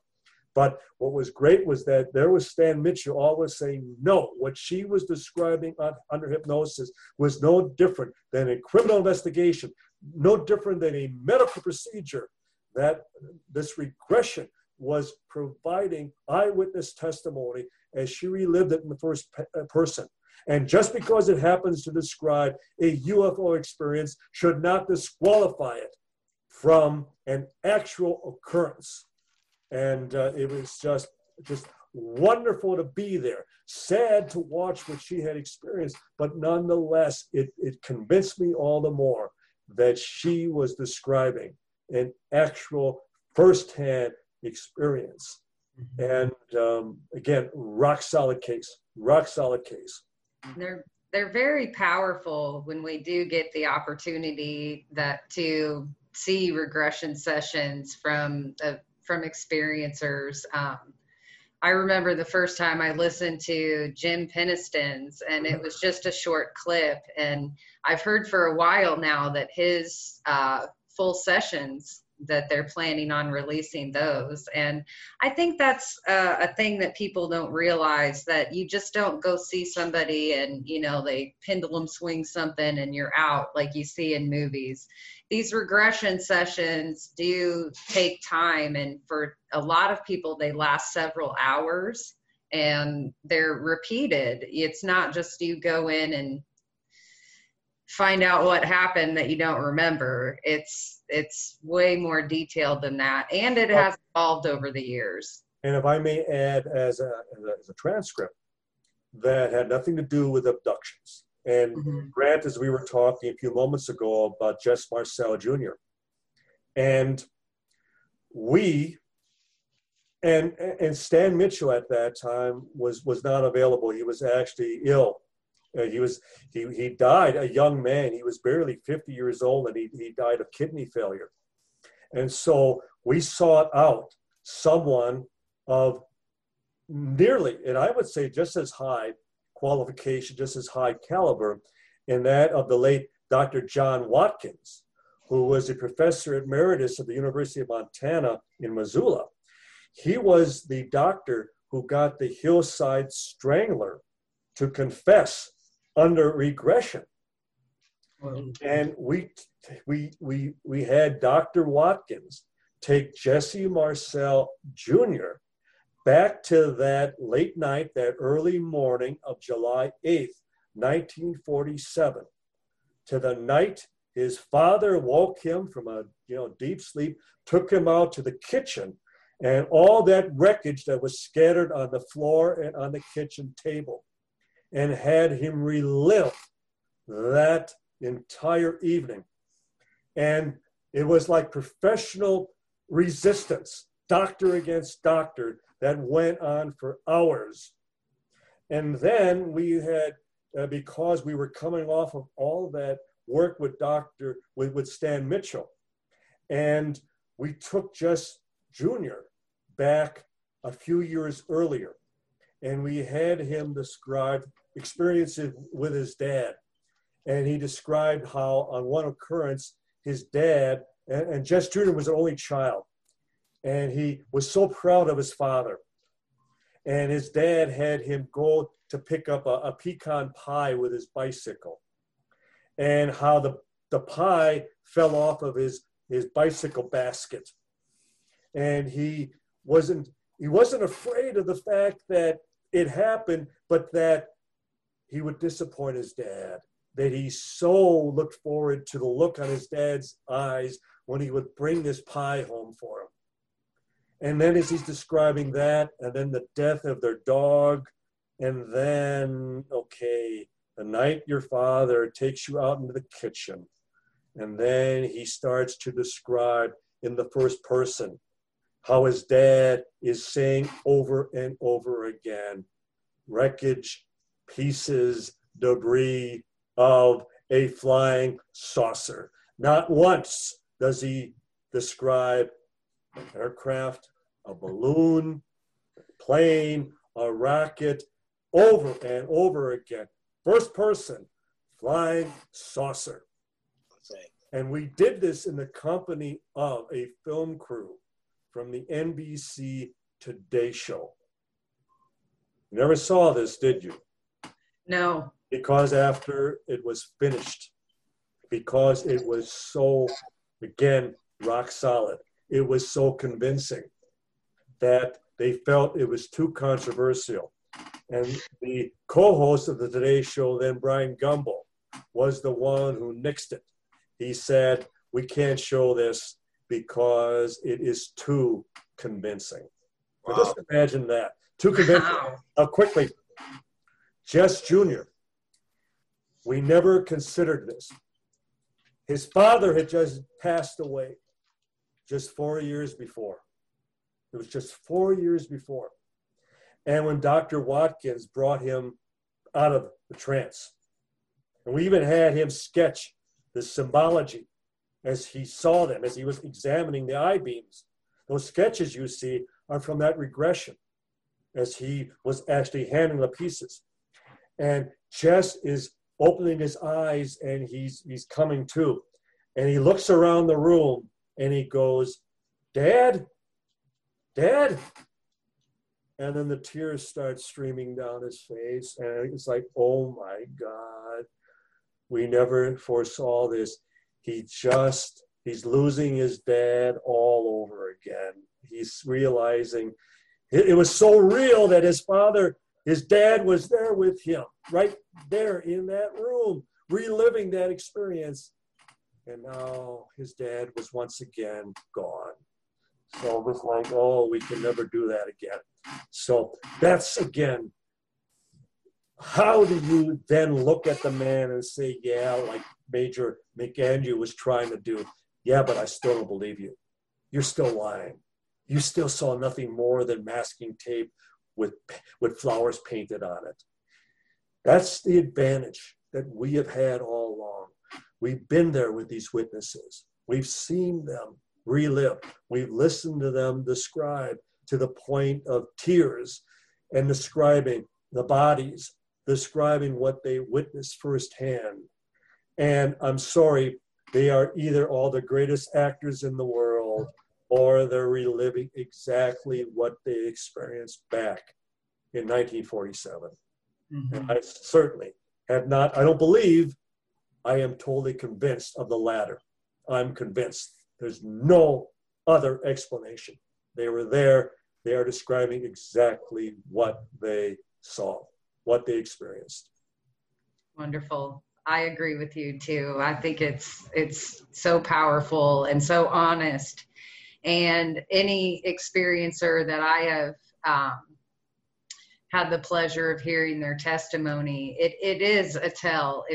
There's with everyone, you see how hard it is for them to describe what they're going through, and there's some honesty with that. I think we can all feel that, when we're in discussions with people. We know when we're being lied to or manipulated a little bit. But to move this conversation on a little bit more, I'm sorry. We've touched a little bit on ufology's sort of love affair with Hollywood or the entertainment industry. We brought up Ancient Aliens a little bit, or some other films that, get certain aspects right, but yet they get so much wrong in the dramatization of everything. And I wanted to bring up your work with Mr. James Fox and his movie, The Phenomenon. And he gave me kind of a tip-off. He said you might have a really good story from China that you could share with us as well. He said you had a fun story from your time there. But let's talk about the film, The Phenomenon, and your work with that and him. Well, it's very unfortunate that the film, and it is a feature film, was slated for release now next month, September. And hi there. And the idea that everything is shut down worldwide. And we had high hopes that there would also be a release of the film in China. Tremendous audience potential. And that this was a film that, because you talk about heavy hitters, you talk about former chair of the Joint Chiefs, you talk about former governors, senators, congressmen, going on the record and, describing how we're not being told the truth about this. We talked about Dick D'Amato a few moments ago, that they are, risking their very careers in saying that, ladies and gentlemen, there's an actual UFO phenomenon. And we need to public demand that the government, even if it be an admission of total ignorance on the subject, they at least need to acknowledge there is a phenomenon. They need to acknowledge that for 73 years, that we are still working on this.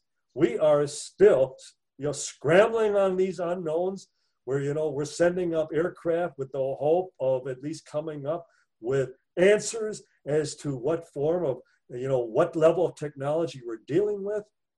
I know, James, they've done some, wonderful recreations of the Westfall incident in Australia.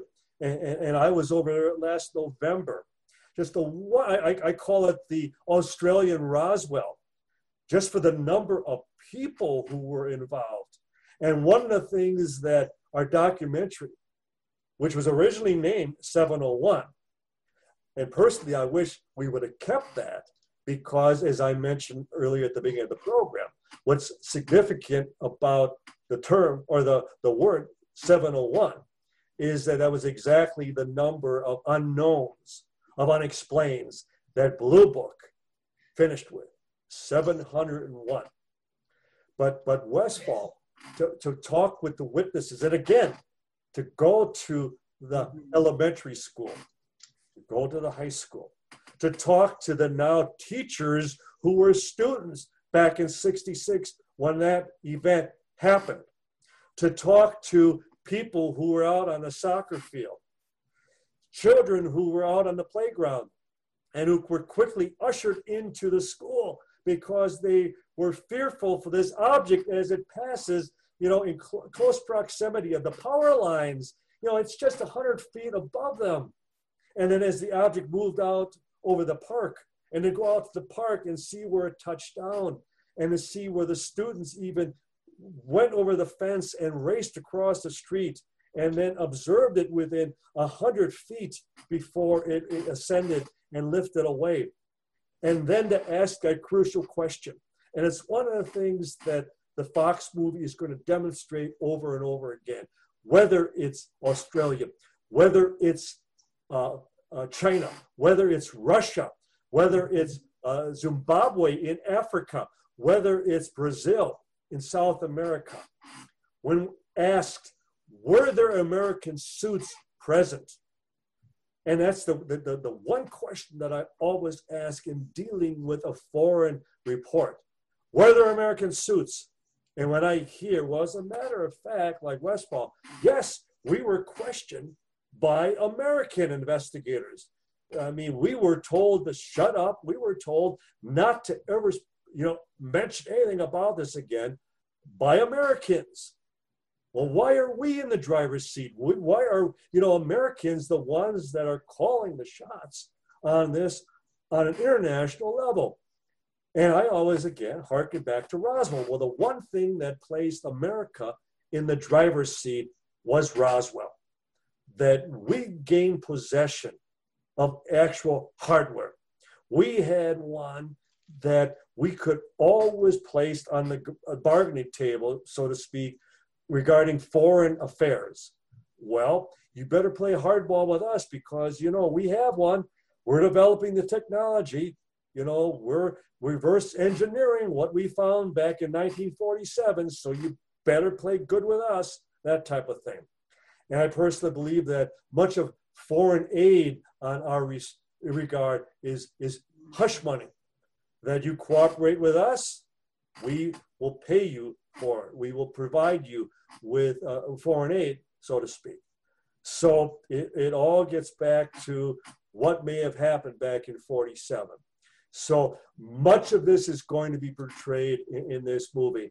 And like everyone also in Hollywood that is waiting for the theaters to be reopened and to once again, this film needs to be seen in the theaters.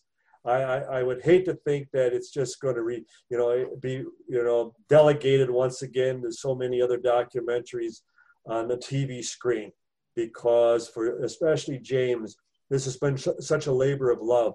I mean, my God, he's worked on this now for, I believe, over 7 years. And I think it's even longer than that. I think it's past the decade mark or it's close. I think overall, and much of it involves the original involvement of again, screenwriter Tracy Torme. Mm-hmm. Because when I would sit down with Tracy, and every time I would be out in Hollywood, and I would bring up to him, I go, Tracy, if Michael Moore can do it, and if Al Gore can do it, we certainly can do it. Enough of this made for TV, a documentary. We need to hit the big screen. We can't rely on the cable networks. We can't rely on Peter Jennings, his primetime ABC special on UFOs, which I was also involved with, and I knew it was going to be nothing more than a hatchet job. I knew it. So we got to take our case to the people, to the public ourselves. Mm-hmm. And that's where when Tracy originally sat down with James, okay, let's do a feature. Let's take it to the big screen. And so it's just now a case of waiting for the theaters to be reopened, and we'll find ourselves with a premiere and air dates. And yes, we're all anxiously waiting. I know James was kind enough to give me a sneak peek on it months and months ago. And it's been it's been terrible because now in our current climate with ufology and with it making the news and all the fun that's happening right now, I just want to be able to go watch the phenomenon. It's the history we've all been waiting for, laid out cinematically. The sound on it is fabulous, and this is a special time in ufology, and it helps put some pieces together for people that need educated or re-educated in our field, or more importantly, those outside of our field that are new and are just now interested in this, or have decided that after years of blowing it off, it's like, oh, here, now it's not just the weather balloon. We have to look at this seriously again. And so it's so great that this film is coming out, and it's so moving. I actually wept at 2 parts in the film. Oh. The letters to Lonnie Zamora, yeah. the readings of those, it was just powerful. And to hear in some detail the repercussions of telling his story. And he's such a great witness. And we talk about these perfect witnesses, and just and that was very moving. And then, of course, seeing Stanton Friedman's dedication at the end of it was really moving for me. It was, you know. And you know where the interview with Stanton even took place was down in Brazil, of all places, because there were a number of us who were in Brazil at the time. And James, you know, should we talk to Stanton? And it's like, well, how can we not talk to Stanton? And so, of all places. But I know it's one of the reasons our book that came out last year on Right Path, actually, it was the revised edition of the Right Path book. And Stanton, it was the last foreword that he wrote. And then we dedicated the book to him as well. And so much of this, we had hoped that Stan would have had time to actually experience, that he would have had some vindication, that he himself would have been able to experience some finality, that there would have been some closure, even if it would have been at least accepting or realizing that it was finally happening, that we were at the crossroads of where all we have to do is keep pushing, that the general public will finally say enough of the subterfuge, enough of this level of security and secrecy that too many have taken to their graves. Right. That we're the government. We're supposed to be calling the shots. We're supposed to, you know, have total transparency as to what our governments are allocating, you know, budgets, black budgets, even if that be the case, but we're still paying for it.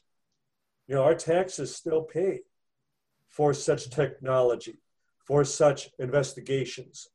And the very thought that you're still claiming something was a weather balloon after 73 years, I'm sorry, you're insulting not only all of our intelligence, but you're clearly covering something up. Yeah. Even if it's our own technology, we deserve to know the truth. And Stan was, you know, one of the champions, one of the people who led the charge. And sadly, he is missing much of this. Now, that's why I'm so proud of so many of my colleagues who are not resting on their laurels right now, that once this all reopens, that we're going to get, once again, we're going to hit as far as the pavement with both legs running. We're just not going to very, you know, cautiously and incrementally pick up where we left off. We're ready. And one of them certainly being the James Fox movie. And I know there's another new series on the History Channel will be coming out this fall. And many other elements. And hopefully even the Navy, that there will be forthcoming disclosures that this isn't just going to be an occasional carrot that tantalizes us with possibilities as to, are we going to have disclosure in our lifetimes, or are we always going to revert back to, yes, but there's nothing to disclose? Well, we know there's 73 years of accumulated data, of accumulated information. I mean, Grant is certainly aware of the fact that when Blue Book was declassified, it mentions over 20 gun camera cases alone. Now, not a single frame of footage, certainly none of the actual gun camera film. So just like the film, like the footage from the Nimitz, wouldn't we love to see that in conjunction with what Fravor and the other pilots observed, back in 2004 and 2005. So there is still so much raw information for the government to still hoard this material. There are many of us that have a much greater education on the subject. And that's one of the reasons that I'd like to believe that that's why they're now consulting with us. They're now, well, what can you tell us about Roswell? What can you tell us about other military situations? What can you tell us about these other witnesses?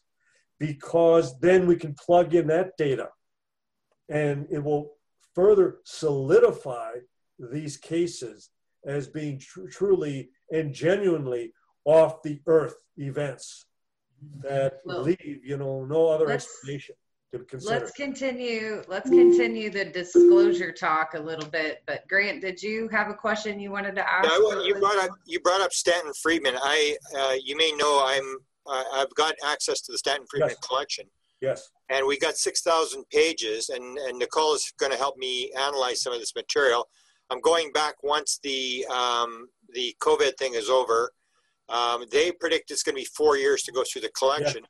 And I can actually give you access with a click of a mouse. I can give you access to the files. If you were going to look at Stanton's material, is there anything I should be looking for? Like you knew him in terms of stuff that he may have talked about. I looked at the one was the Cuban missile, where the Cuban jet gets shot down. I knew Stan had worked on that case. Was that 66? Yeah, and I found the file, and I found out the guy he was talking to. So if you can give me sort of an insight, if you were going to look at the Stanton files, what kind of things do you know that he was working on that he was sort of keeping to himself that we might be looking for? And would you want access to the files? I can give you access to the files as we recover them. They're kind of like you got to go through them, page by page. It's a long, thing. As they probably described to you, because originally Stan was sending.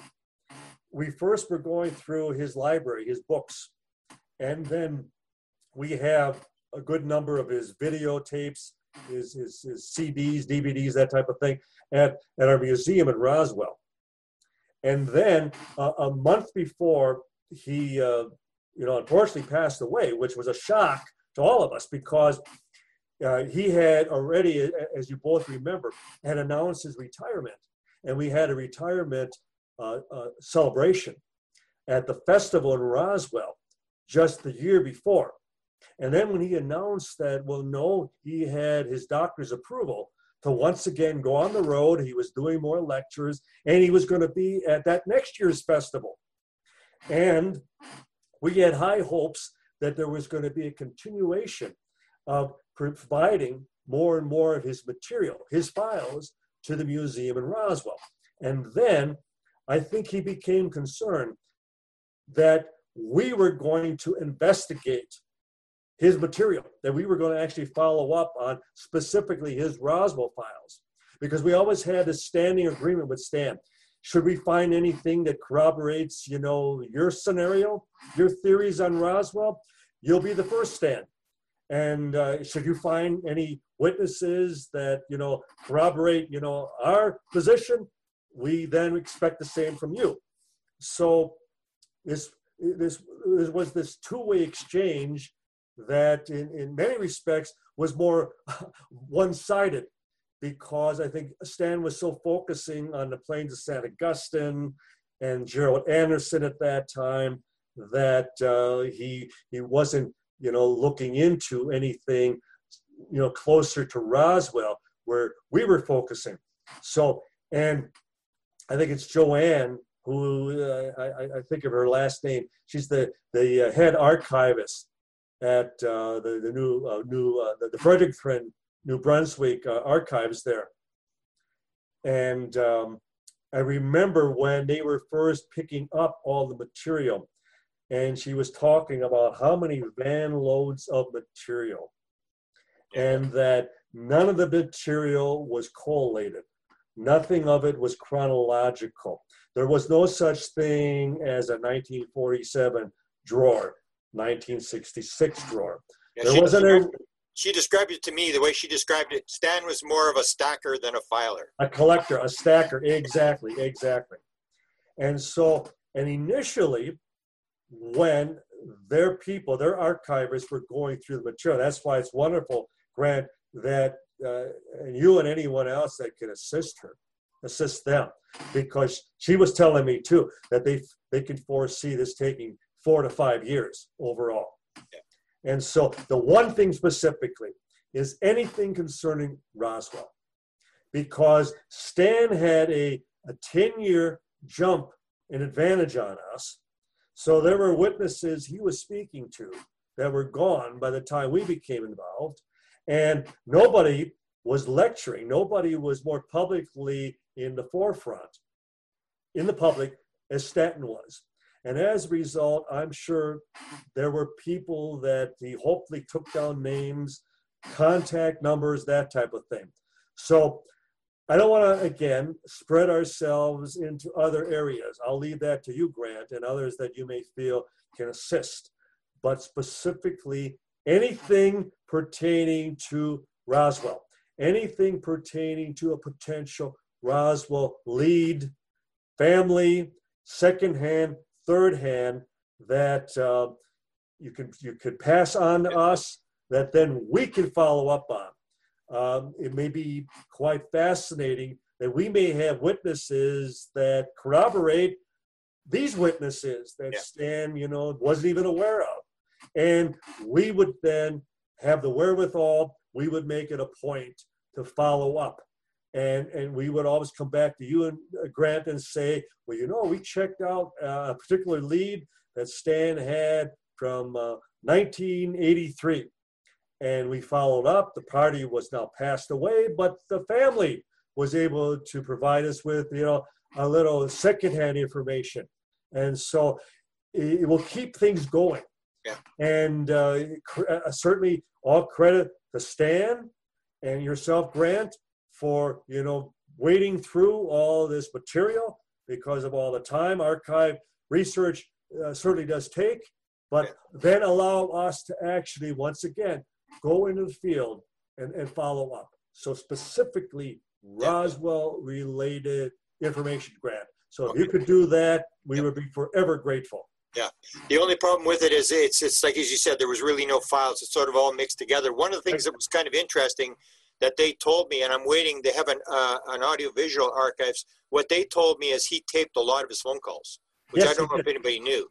So he would have a lot of phone calls, like this Cuban case, where it's evident there's going to be a phone call conversation with this guy, and they haven't gone through it. The other thing was, it's kind of weird where you see archivist people who have no clue. Like they said, when they did the collection, they got a lot of blowback from people around. It was like, what are you doing?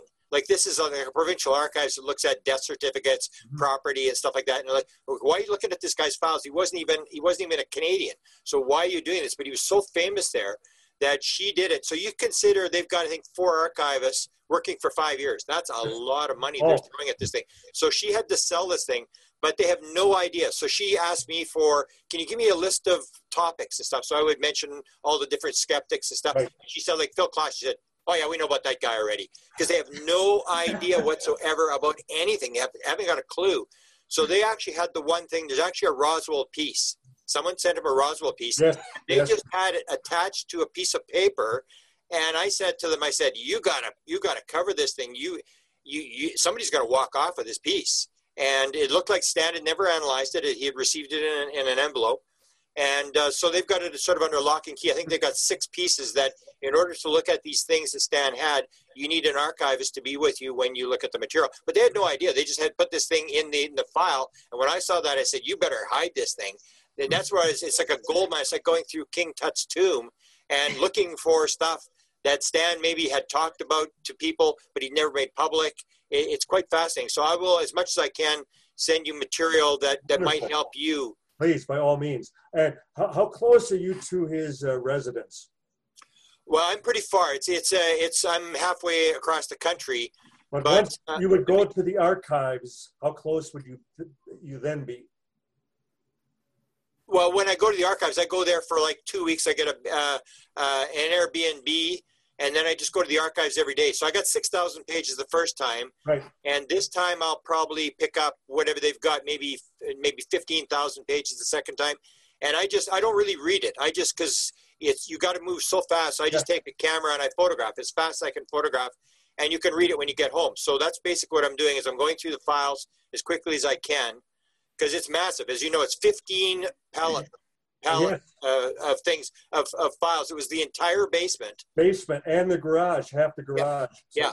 And his wife never went down there. So it's a massive collection. Will take years, but I'm sure we're going to find something in there that Stan, like, you're a researcher, I'm a researcher. You can't follow every single lead. There's just too much material, and there's going to be something in there where you'll click on it and you'll go, oh, he knew about this, and you'll get a piece of document that nobody's ever seen before, and that he just didn't have time to follow up on. What I was going to also suggest next time you are in Fredericton, is to, if you have the time, go to the residence. Yeah. And what I had suggested to Joanne at the archives is that if they had the time, if they had someone, that once everything was cleared out, assume that Stan may have had a hiding place, something else, behind a heat register, loose floorboards, anywhere else behind a file cabinet that he may have stashed, he may have hidden some things that, because Hynek, for example, he had things hidden under drawers, under file cabinets.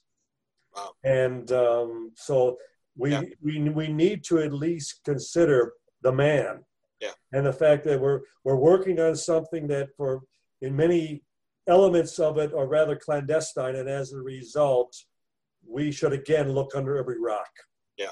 And the only problem with that is I think they've sold the house. I think the wife has moved and sold the house. They're selling the house, but she may have done it. I'll have to ask her. The problem with it now is we have to wait for the archives to open. Like, you can't go in there because of the COVID thing. Right. So they may be still filing material in the background.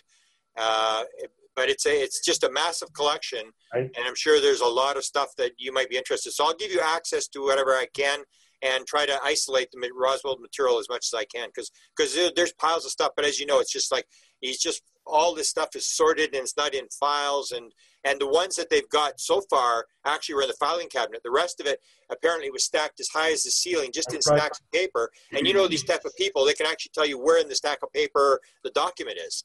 But they just went in, and she just looked at him and she said, "Stan, like, could you couldn't have filed this stuff?" He said, "I didn't have an assistant. I didn't have an assistant."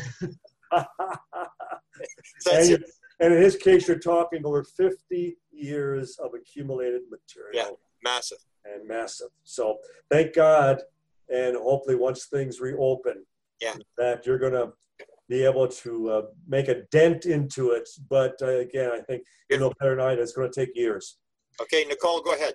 I was going to say, it's if you mentioned the residence changed hands now, that might be the ideal time to make contact with the new owners, though, because I know my family renovates and flips houses, and we often do old rehabilitation on houses, and you always find interesting treasures if you know what you're looking for, or if you're a hobbyist for some things. But there are so many people that just find stuff, Don, like you mentioned, in floorboards or up in rafters or in the attic crawl space, and they're like, oh, here's somebody else's junk, and in the dumpster it goes. So, I mean, I don't know if the new owners know anything like that, but about Stanton and his importance in our field, but it might just be a phone call of, hey, if you find something you think is junk, don't throw it out, throw it in a box for me. So,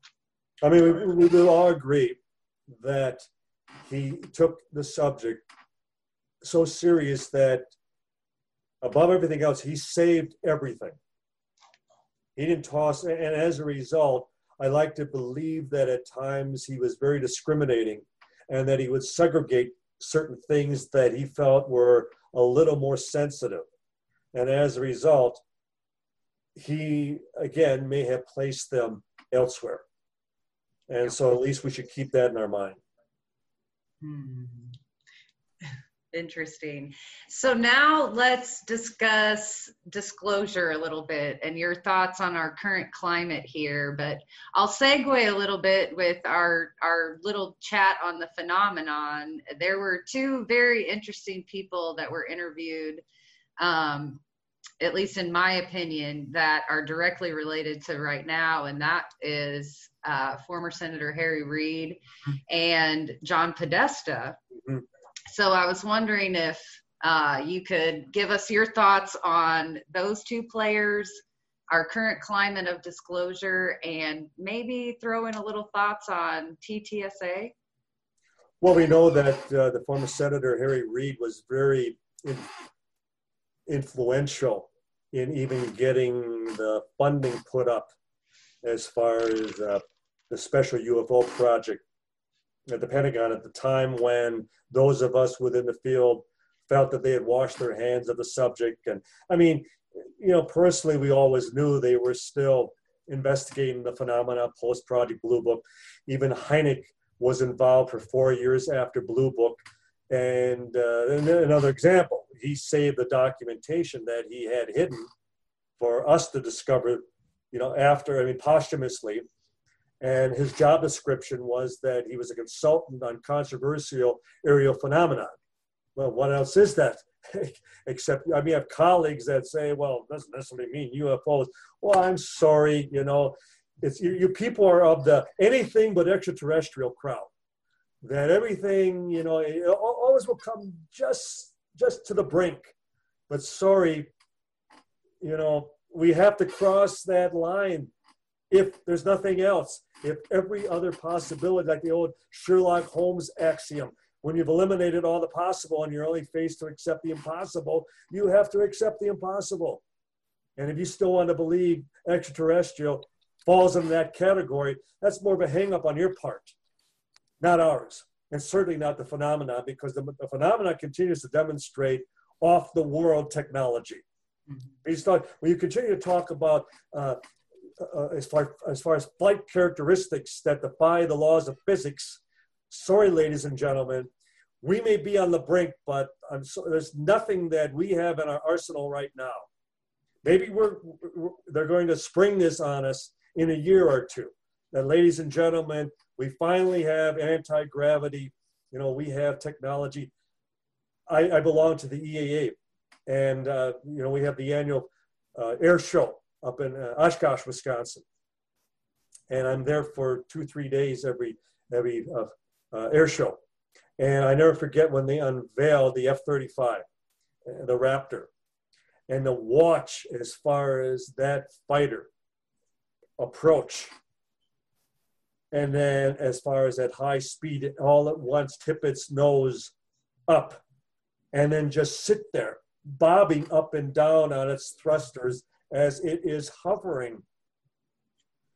And all at once it kicks in its afterburners and it just shoots straight up like a rocket, 10,000 feet within a matter of seconds. So yes, we're getting there, but my God, it shook the ground. I mean, the sound of it, you know, clearly demonstrated that, yeah, we are getting there, but our technology is still very Earth-like in that it's still dealing with jet propulsion. It's still dealing with jet rocket propulsion that goes back, it harkens back to the 1940s. It lets you know it's still earthly technology. It's of earthly design. And UFOs are too often described as being totally silent. They don't even create air turbulence. They don't even affect as far as, I mean, you don't even track them on radar at times. So yes, we have stealth technology, but you still have a small signal. And yet this is something that, again, it breaks the rules. And I think as a result, we're still trying to we're still trying to find the on button if we have one in our possession. As with Roswell, as I said before, I'm convinced we have. But is it a case of, again, slowly conditioning the masses, conditioning the general public to accept the inevitable? Or is it dangling that carrot and then once again reeling us back in? Because, ladies and gentlemen, this is something that we went through with Hynek on a number of occasions, that he would be whisked down to, WGN in Chicago, that there was going to be an announcement that Washington had tipped them off. I mean, I was there on one of those occasions, and Hynek's excitement that Washington says they might say something tonight, and they want me there to present my response, my reaction, and to see his disappointment. And even after Hynek passed away, we had the same situation, that CUFOS was tipped off, that we should all be ready to make our way to Washington, that there was going to be an announcement. And we were strung along for weeks, and then a couple months, and then how it all fell apart.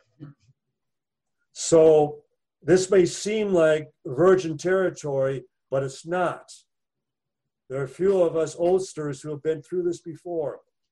But the difference is, it's now a branch of the military that is dangling the carrot. It's a senior senator who is involved.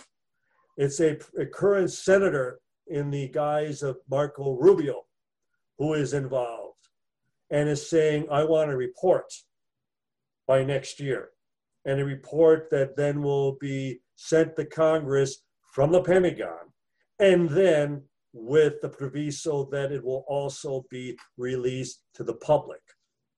The stakes are certainly raised. We've never been here before, ladies and gentlemen.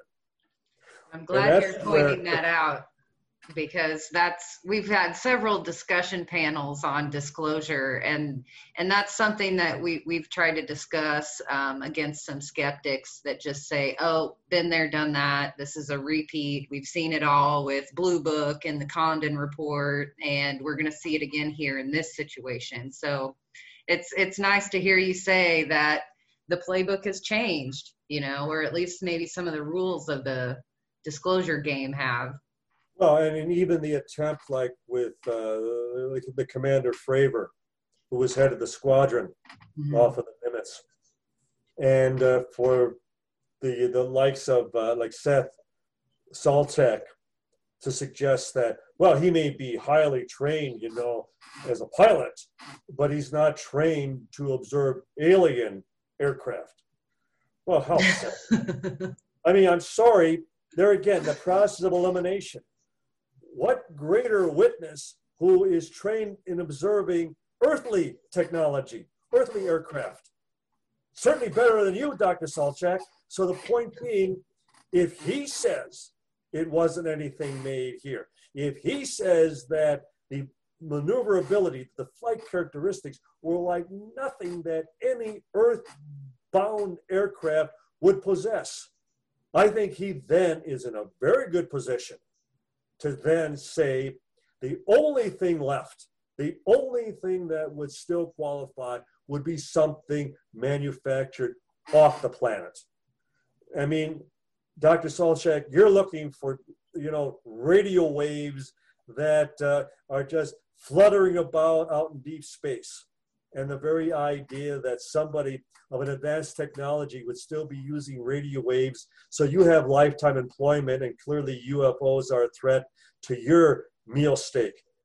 I mean, you're the one who's getting all the grant funding as far as your pet project. We're not. So you're, again, just like we were talking earlier about MUFON and UFO investigators protecting their territory, protecting their turf. Sorry, that's all you're dealing with. That's the only thing that you are are actually representing. You're protecting your grants, your special funding, and you really have nothing to provide to the argument. That is interesting. I know we hear often when we're talking about disclosure, you can get so far, and with these special access programs, it comes down to don't messing with the money. And, that's one thing that's interesting. I think it's a double-edged sword with what we're seeing now with breakthroughs in technology that are in the public sector now. And we see these the videos come out from the Navy, of course, and now Rubio, like you said, he's at the forefront of gathering this data. But it's interesting that the Navy is throwing in its hat. They are very very much at the forefront of pushing R&D and technology. And keeping in mind, as we've talked about mentioning the declassification of Project Blue Book, when those files were released, 98% of the files were Air Force cases. Mm-hmm. Where were all the Navy cases? Where were all the Army cases, the other branches of the military? Didn't the Navy have their own UFO investigation? Didn't the Army? I mean, my God, Roswell was an Army incident. Mm-hmm. It was not under the purview of the Air Force. The Air Force didn't exist in 1947, July 47. So for the Air Force to still step to the fore and say, well, we declassified all the cases. Yeah, you declassified some of your own case investigations. Mm-hmm. And under what jurisdiction would you have even released Navy or other branches? You wouldn't have. Mm-hmm. And so maybe it's a case also, as I've suggested, that the Navy is getting tired of allowing the Air Force to speak for them. Right. Because as I have often, even publicly stated, as far as I'm concerned, the best pilots in the military are Navy. Mm-hmm. They certainly have the greatest coverage of the planet as we know it. I mean, the Air Force is strictly within sovereign airspace, whereas the Navy, throughout every, ocean and through every sea throughout the world, has much greater surveillance of the earth as we would expect them to.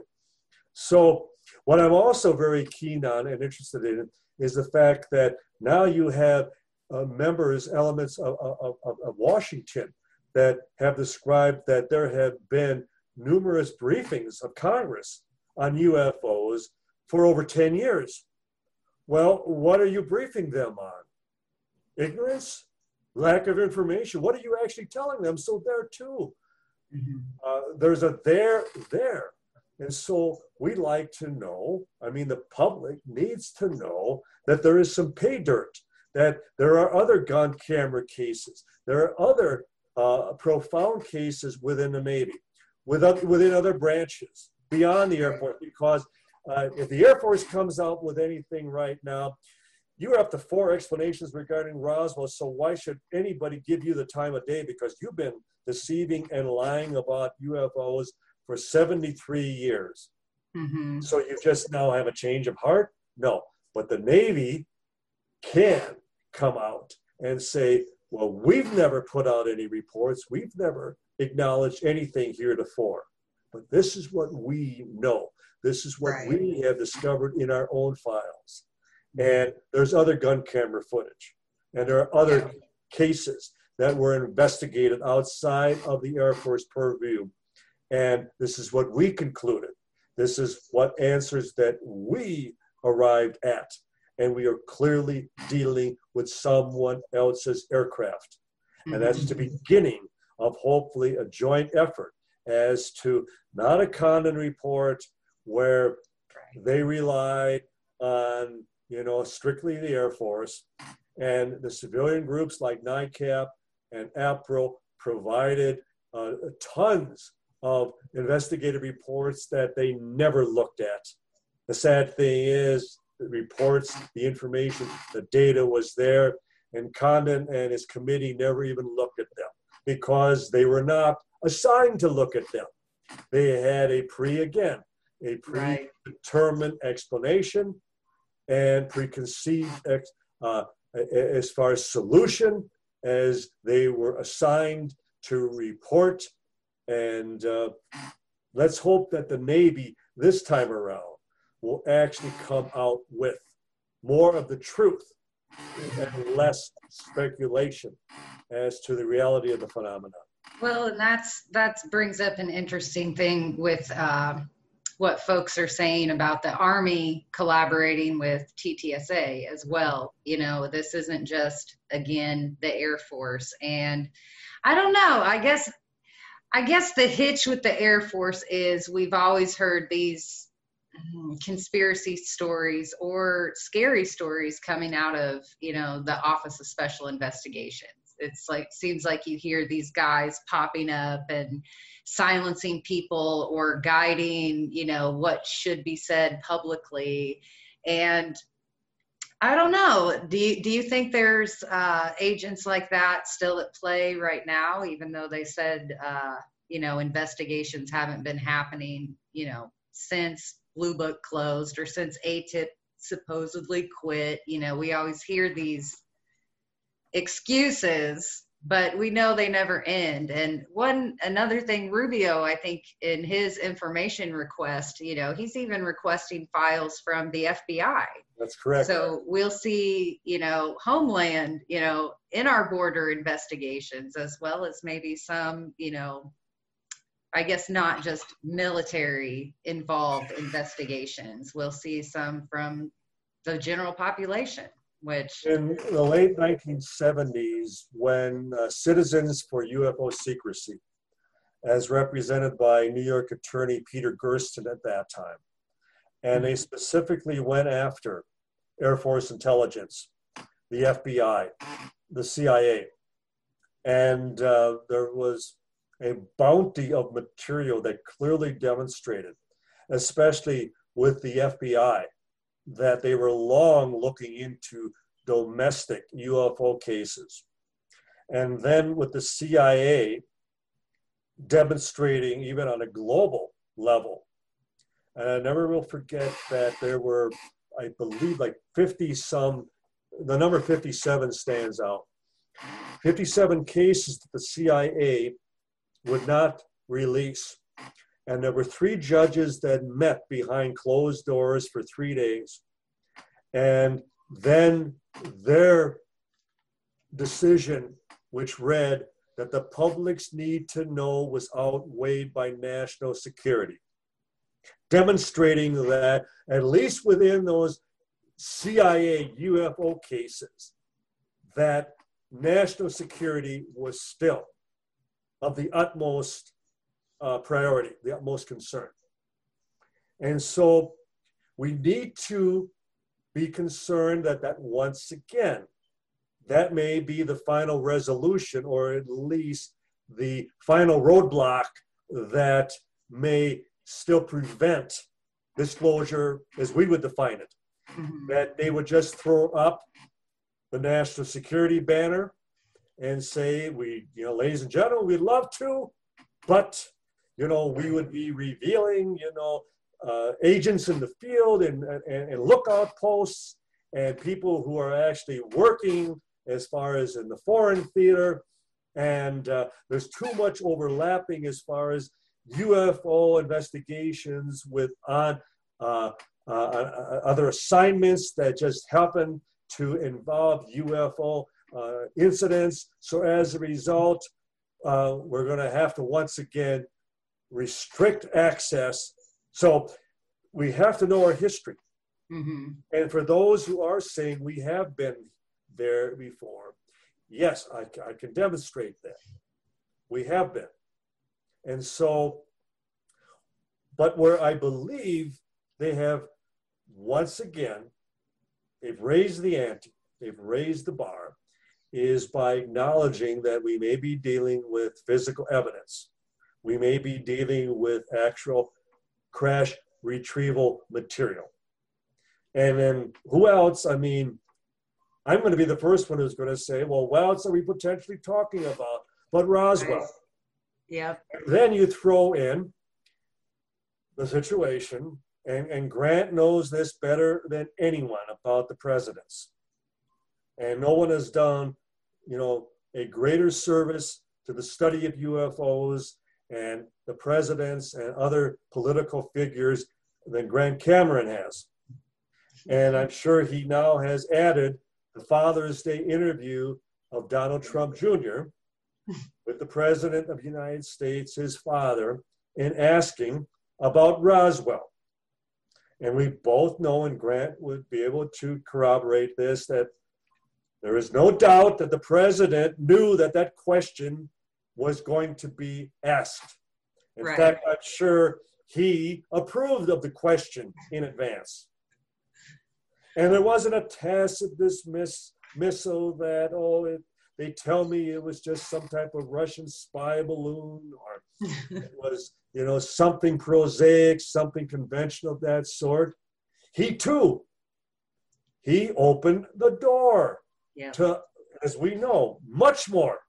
That I'm asked that question more than anything else, and millions of people know that something very important happened in Roswell, and that they go to Roswell to be where it actually happened.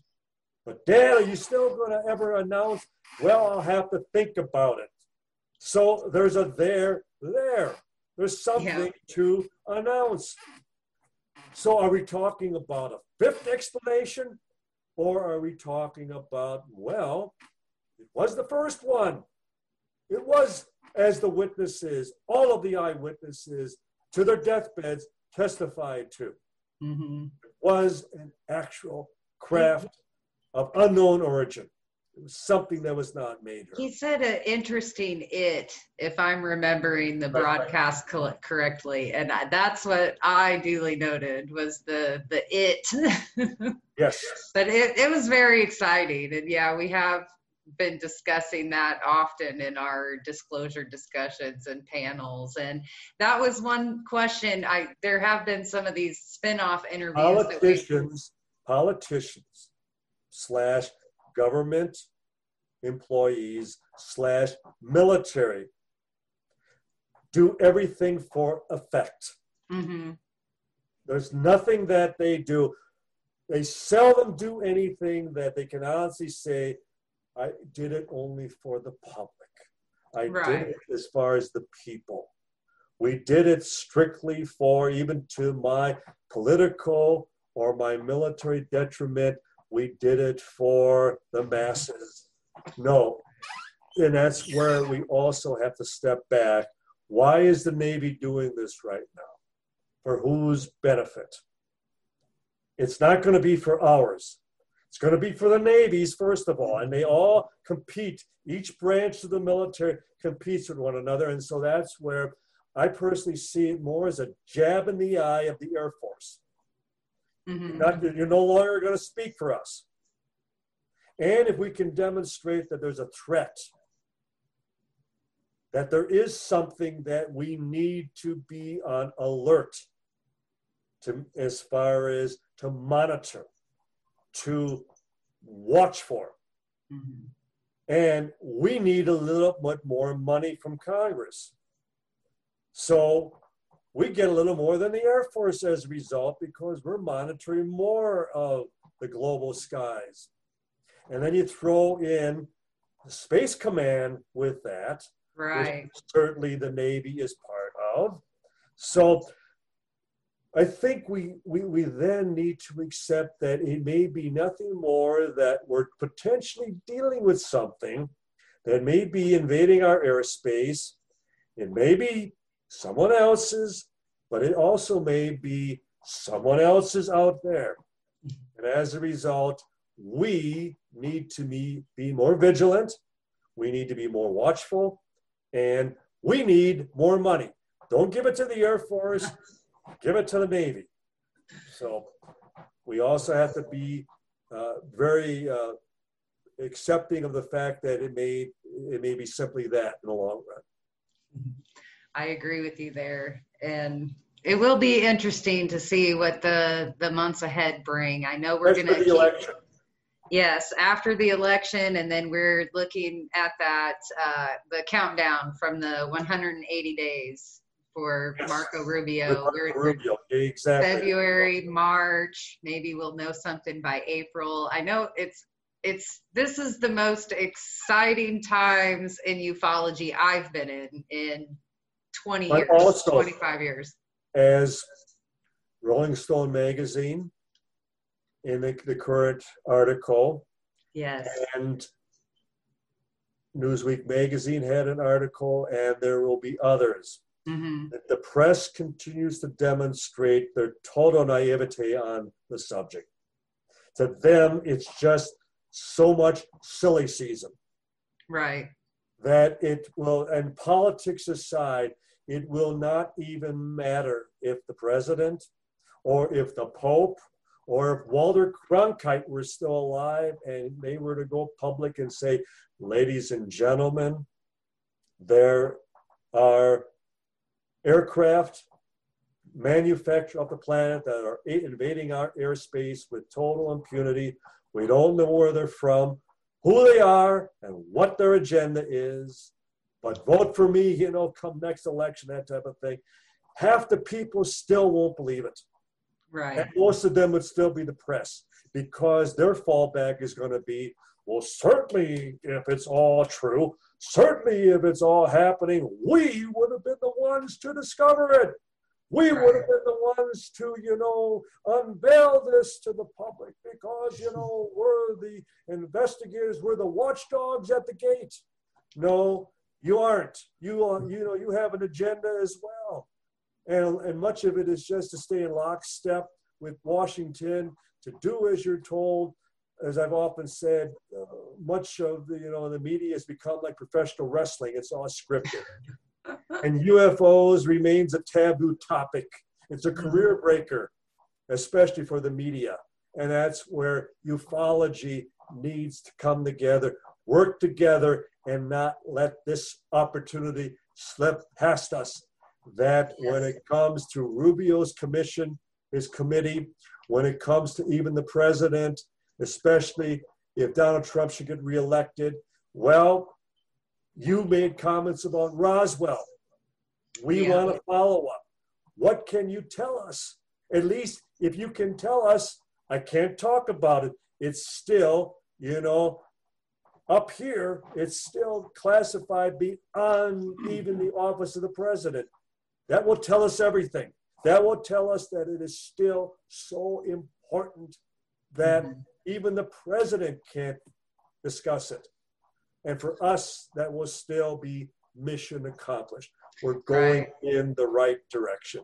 I would definitely say that would be a mark in the win column. It's so rare that we get to give ourselves a mark as a win. Like, we just do have to take what we get. And there are advantages to both sides, after this election. If it's Biden, then here, I'll kick it to our disclosure talk with Steve Bassett. He can lay out his thoughts from the Democratic point of view so exquisitely. And I can see it happening. But then you're also right. If Trump does win this re-election, it is up to us in this field to keep pushing that needle on the comments that he's made. And I don't know, we all like Twitter, and we all know plenty of people on Twitter and social media, but that door is opened. They discuss this on Twitter and social media. So we can also do it back. We can say, hey, give us an update on Roswell Jr. Ask your dad again. And believe me, we are following up on that with Donald Jr. When Bill Clinton was president, and during the Monica Lewinsky investigation, and when the grand jury had subpoenaed that book that she had gifted him for Christmas, and when it was retrieved from his private study, it was sandwiched between two books. One was a book on Winston Churchill, and the other was an autographed copy to the President of the United States of UFO Crash at Roswell, co-authored by Kevin D. Randall and yours truly. Yep. when our book Witness to Roswell came out. A personal copy autographed to the president was handed to him at that time. When George W. Bush came to Roswell, and the mayor's office contacted me the day before, we want to include in a gift basket an autographed copy of one of your books. Can you overnight something? So I know he has a personal copy. Yeah. And I can throw into the mix his former press secretary, Dana Perino from Fox News. And after she has brought up Roswell a number of times, and one of her colleagues at Fox said, well, did you ever ask your boss? To which she responded, well, as a matter of fact, in the Oval Office, I asked him, Mr. President, what can you tell me about Roswell? And from behind his desk, he smiled and then he winked at me. That was it. Again, it speaks volumes. Right. And so I'm sorry. It's like, and I say this, and I would say it to any one of you who are right here in front of me, because you're great at always speaking, behind my back. But the point is, they're the ones who started this back in 1947. Mm-hmm. They're the ones who claimed it was a flying saucer. I didn't. They did. I was a total skeptic when I came into this. I thought we'd make a single trip down to New Mexico in February of 1989, and we'd wrap this up in a single weekend, prove that this was nothing more than, a balloon or anything else just as conventional. And then you start speaking to the first-hand witnesses, and one by one, they're all describing the exact same wreckage, one by one. And you realize, my God, we can't get down here fast enough because we got to find more and more to see if the pattern continues, and they're all describing something of an unearthly nature. The point, again, being they started it. Mm-hmm.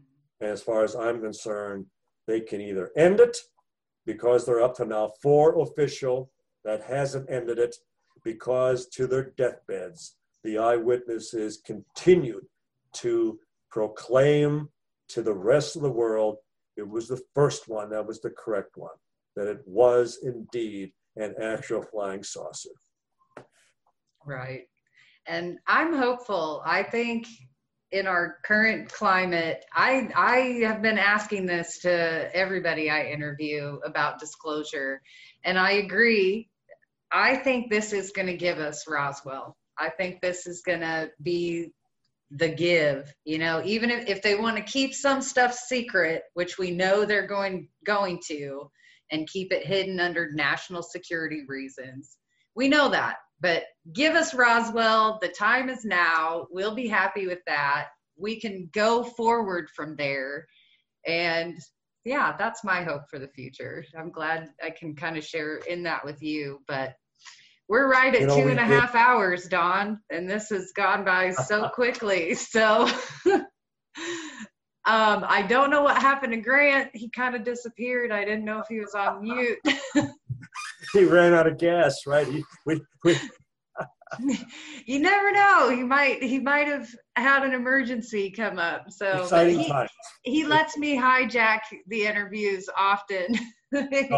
He left me with Melinda Leslie, and an hour passed by, and he just kind of snuck back in. So these things can go quickly, but I think we've had a really good conversation here, and I would love to have you back as the current situation unfolds. So maybe and it will unfold. It is. I agree. Again, we're going to keep it. We're going to keep the pressure on, mm-hmm. And too often, as we were describing in the past, we rely on those who have less than our best interests at stake, mm-hmm. and we want this to end. I have long said I want to put this one to bed to then get on to something much more, simple as cancer research, or being the first, the manned mission to Mars, that type of thing.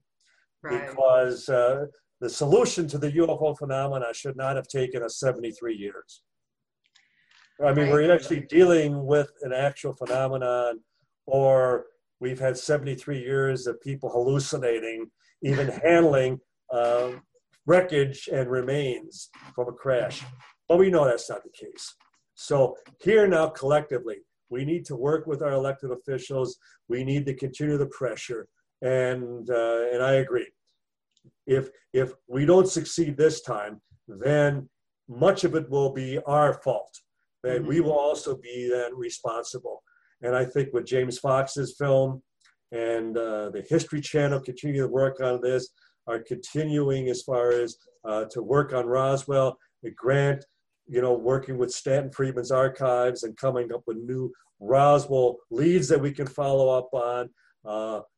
Marco Rubio's committee and that report, and then the Navy, because they have to continue releasing more information, because if it was to entice the Air Force to come clean, no, I'm sorry, the Air Force, they could care less, because they wrote the book on this cover-up. They were the ones who initiated the cover-up. They were the ones who created the ridicule factor on the subject. That could be documented. And the idea that after now over 70 years, they have a chapter in their handbook. Well, today is when we're going to pull open the curtain behind the wizard, and it's all going to come, forward. No. The Navy has this opportunity, and let's help them, grease the skids, and hopefully, we'll all be there at the finish line when it comes out. Yeah. I like to close and at least add one caveat. And that was the former director of the CIA, Ellen Dulles, who was a contemptible, corrupt individual. Ellen Dulles was the one who made the comment that whenever he and all of his officials at the CIA would meet together in one room, that they were confident that Satan the devil also was sitting in the same room. So it's really quite contemptible when you think about it. But he was the one who made the comment, and I'll quote him, quote, "If you want to keep a secret, then pretend to share it." So they're the masters at this. So we also need to be prepared that even though it appears they may be, for the first time, as far as at a military level, preparing to disclose, it may be just to nail down the lid even harder. And we walk away once again with nothing. We also need to be prepared for that. Yep, I think it's one of those hope for the best, prepare for the worst scenarios. And, in preparing for the worst, you can see how there could be another 70-year battle ahead of us. Oh, so God. I know. It's sad. They'll give us Roswell, and then we'll have to fight 70 years for maybe Rendlesham or Nimitz. I don't know if I'll still have the energy after 70 more years. You'll pick who you're going to pass your torch to now.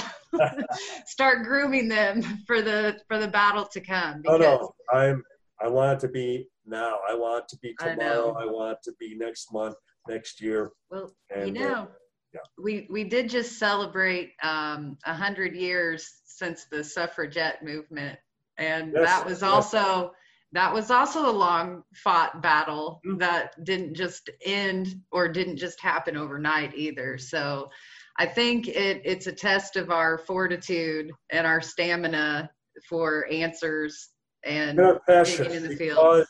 Our passion, because if we are as convinced as we say we are, then we need to finish it.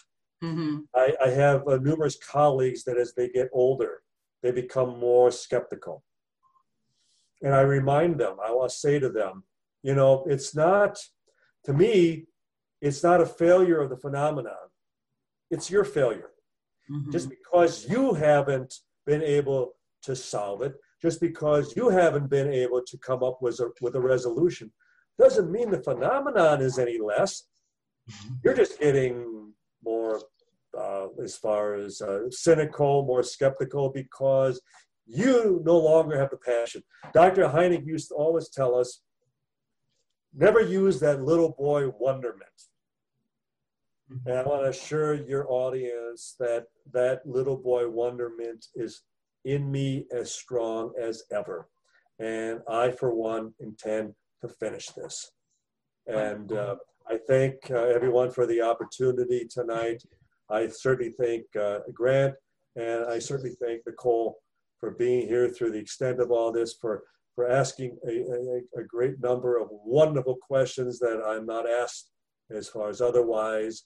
And I certainly look forward to doing this again in the future as soon as possible. We'll keep pushing the envelope for sure, keep having these types of discussions, and it will move the needle forward, and it will keep it at the forefront. And I'd like to thank you as well for joining us here tonight, and I'll thank you on behalf of Grant as well. He's still trying to find that button he was looking for. Well, I did see it flash that the connection got a little low there for a second, so maybe he got booted out, but it's all right. We handled it from here. But I'll talk to you soon about having you back, and maybe you'd like to join in on one of our panel discussions where we have, 10 people at once. They're always great. So count me in. Thank you, Don, and you have a great weekend, and we'll talk soon. Talk soon. Good night. Thank you. Bye, everybody. That's this week's episode of the Paranormal UFO Consciousness Podcast. I'm your host, Grant Cameron, hoping that you will join me for upcoming episodes. Links to my YouTube interviews, books, and my Facebook sites are in the show notes. If you love the podcast or learned something valuable, we'd love for you to subscribe, rate, or give a review on today's episode. If you would like a certain paranormal subject dealt with in the future, please let us know. Until next time, watch this space, and thank you so much for listening.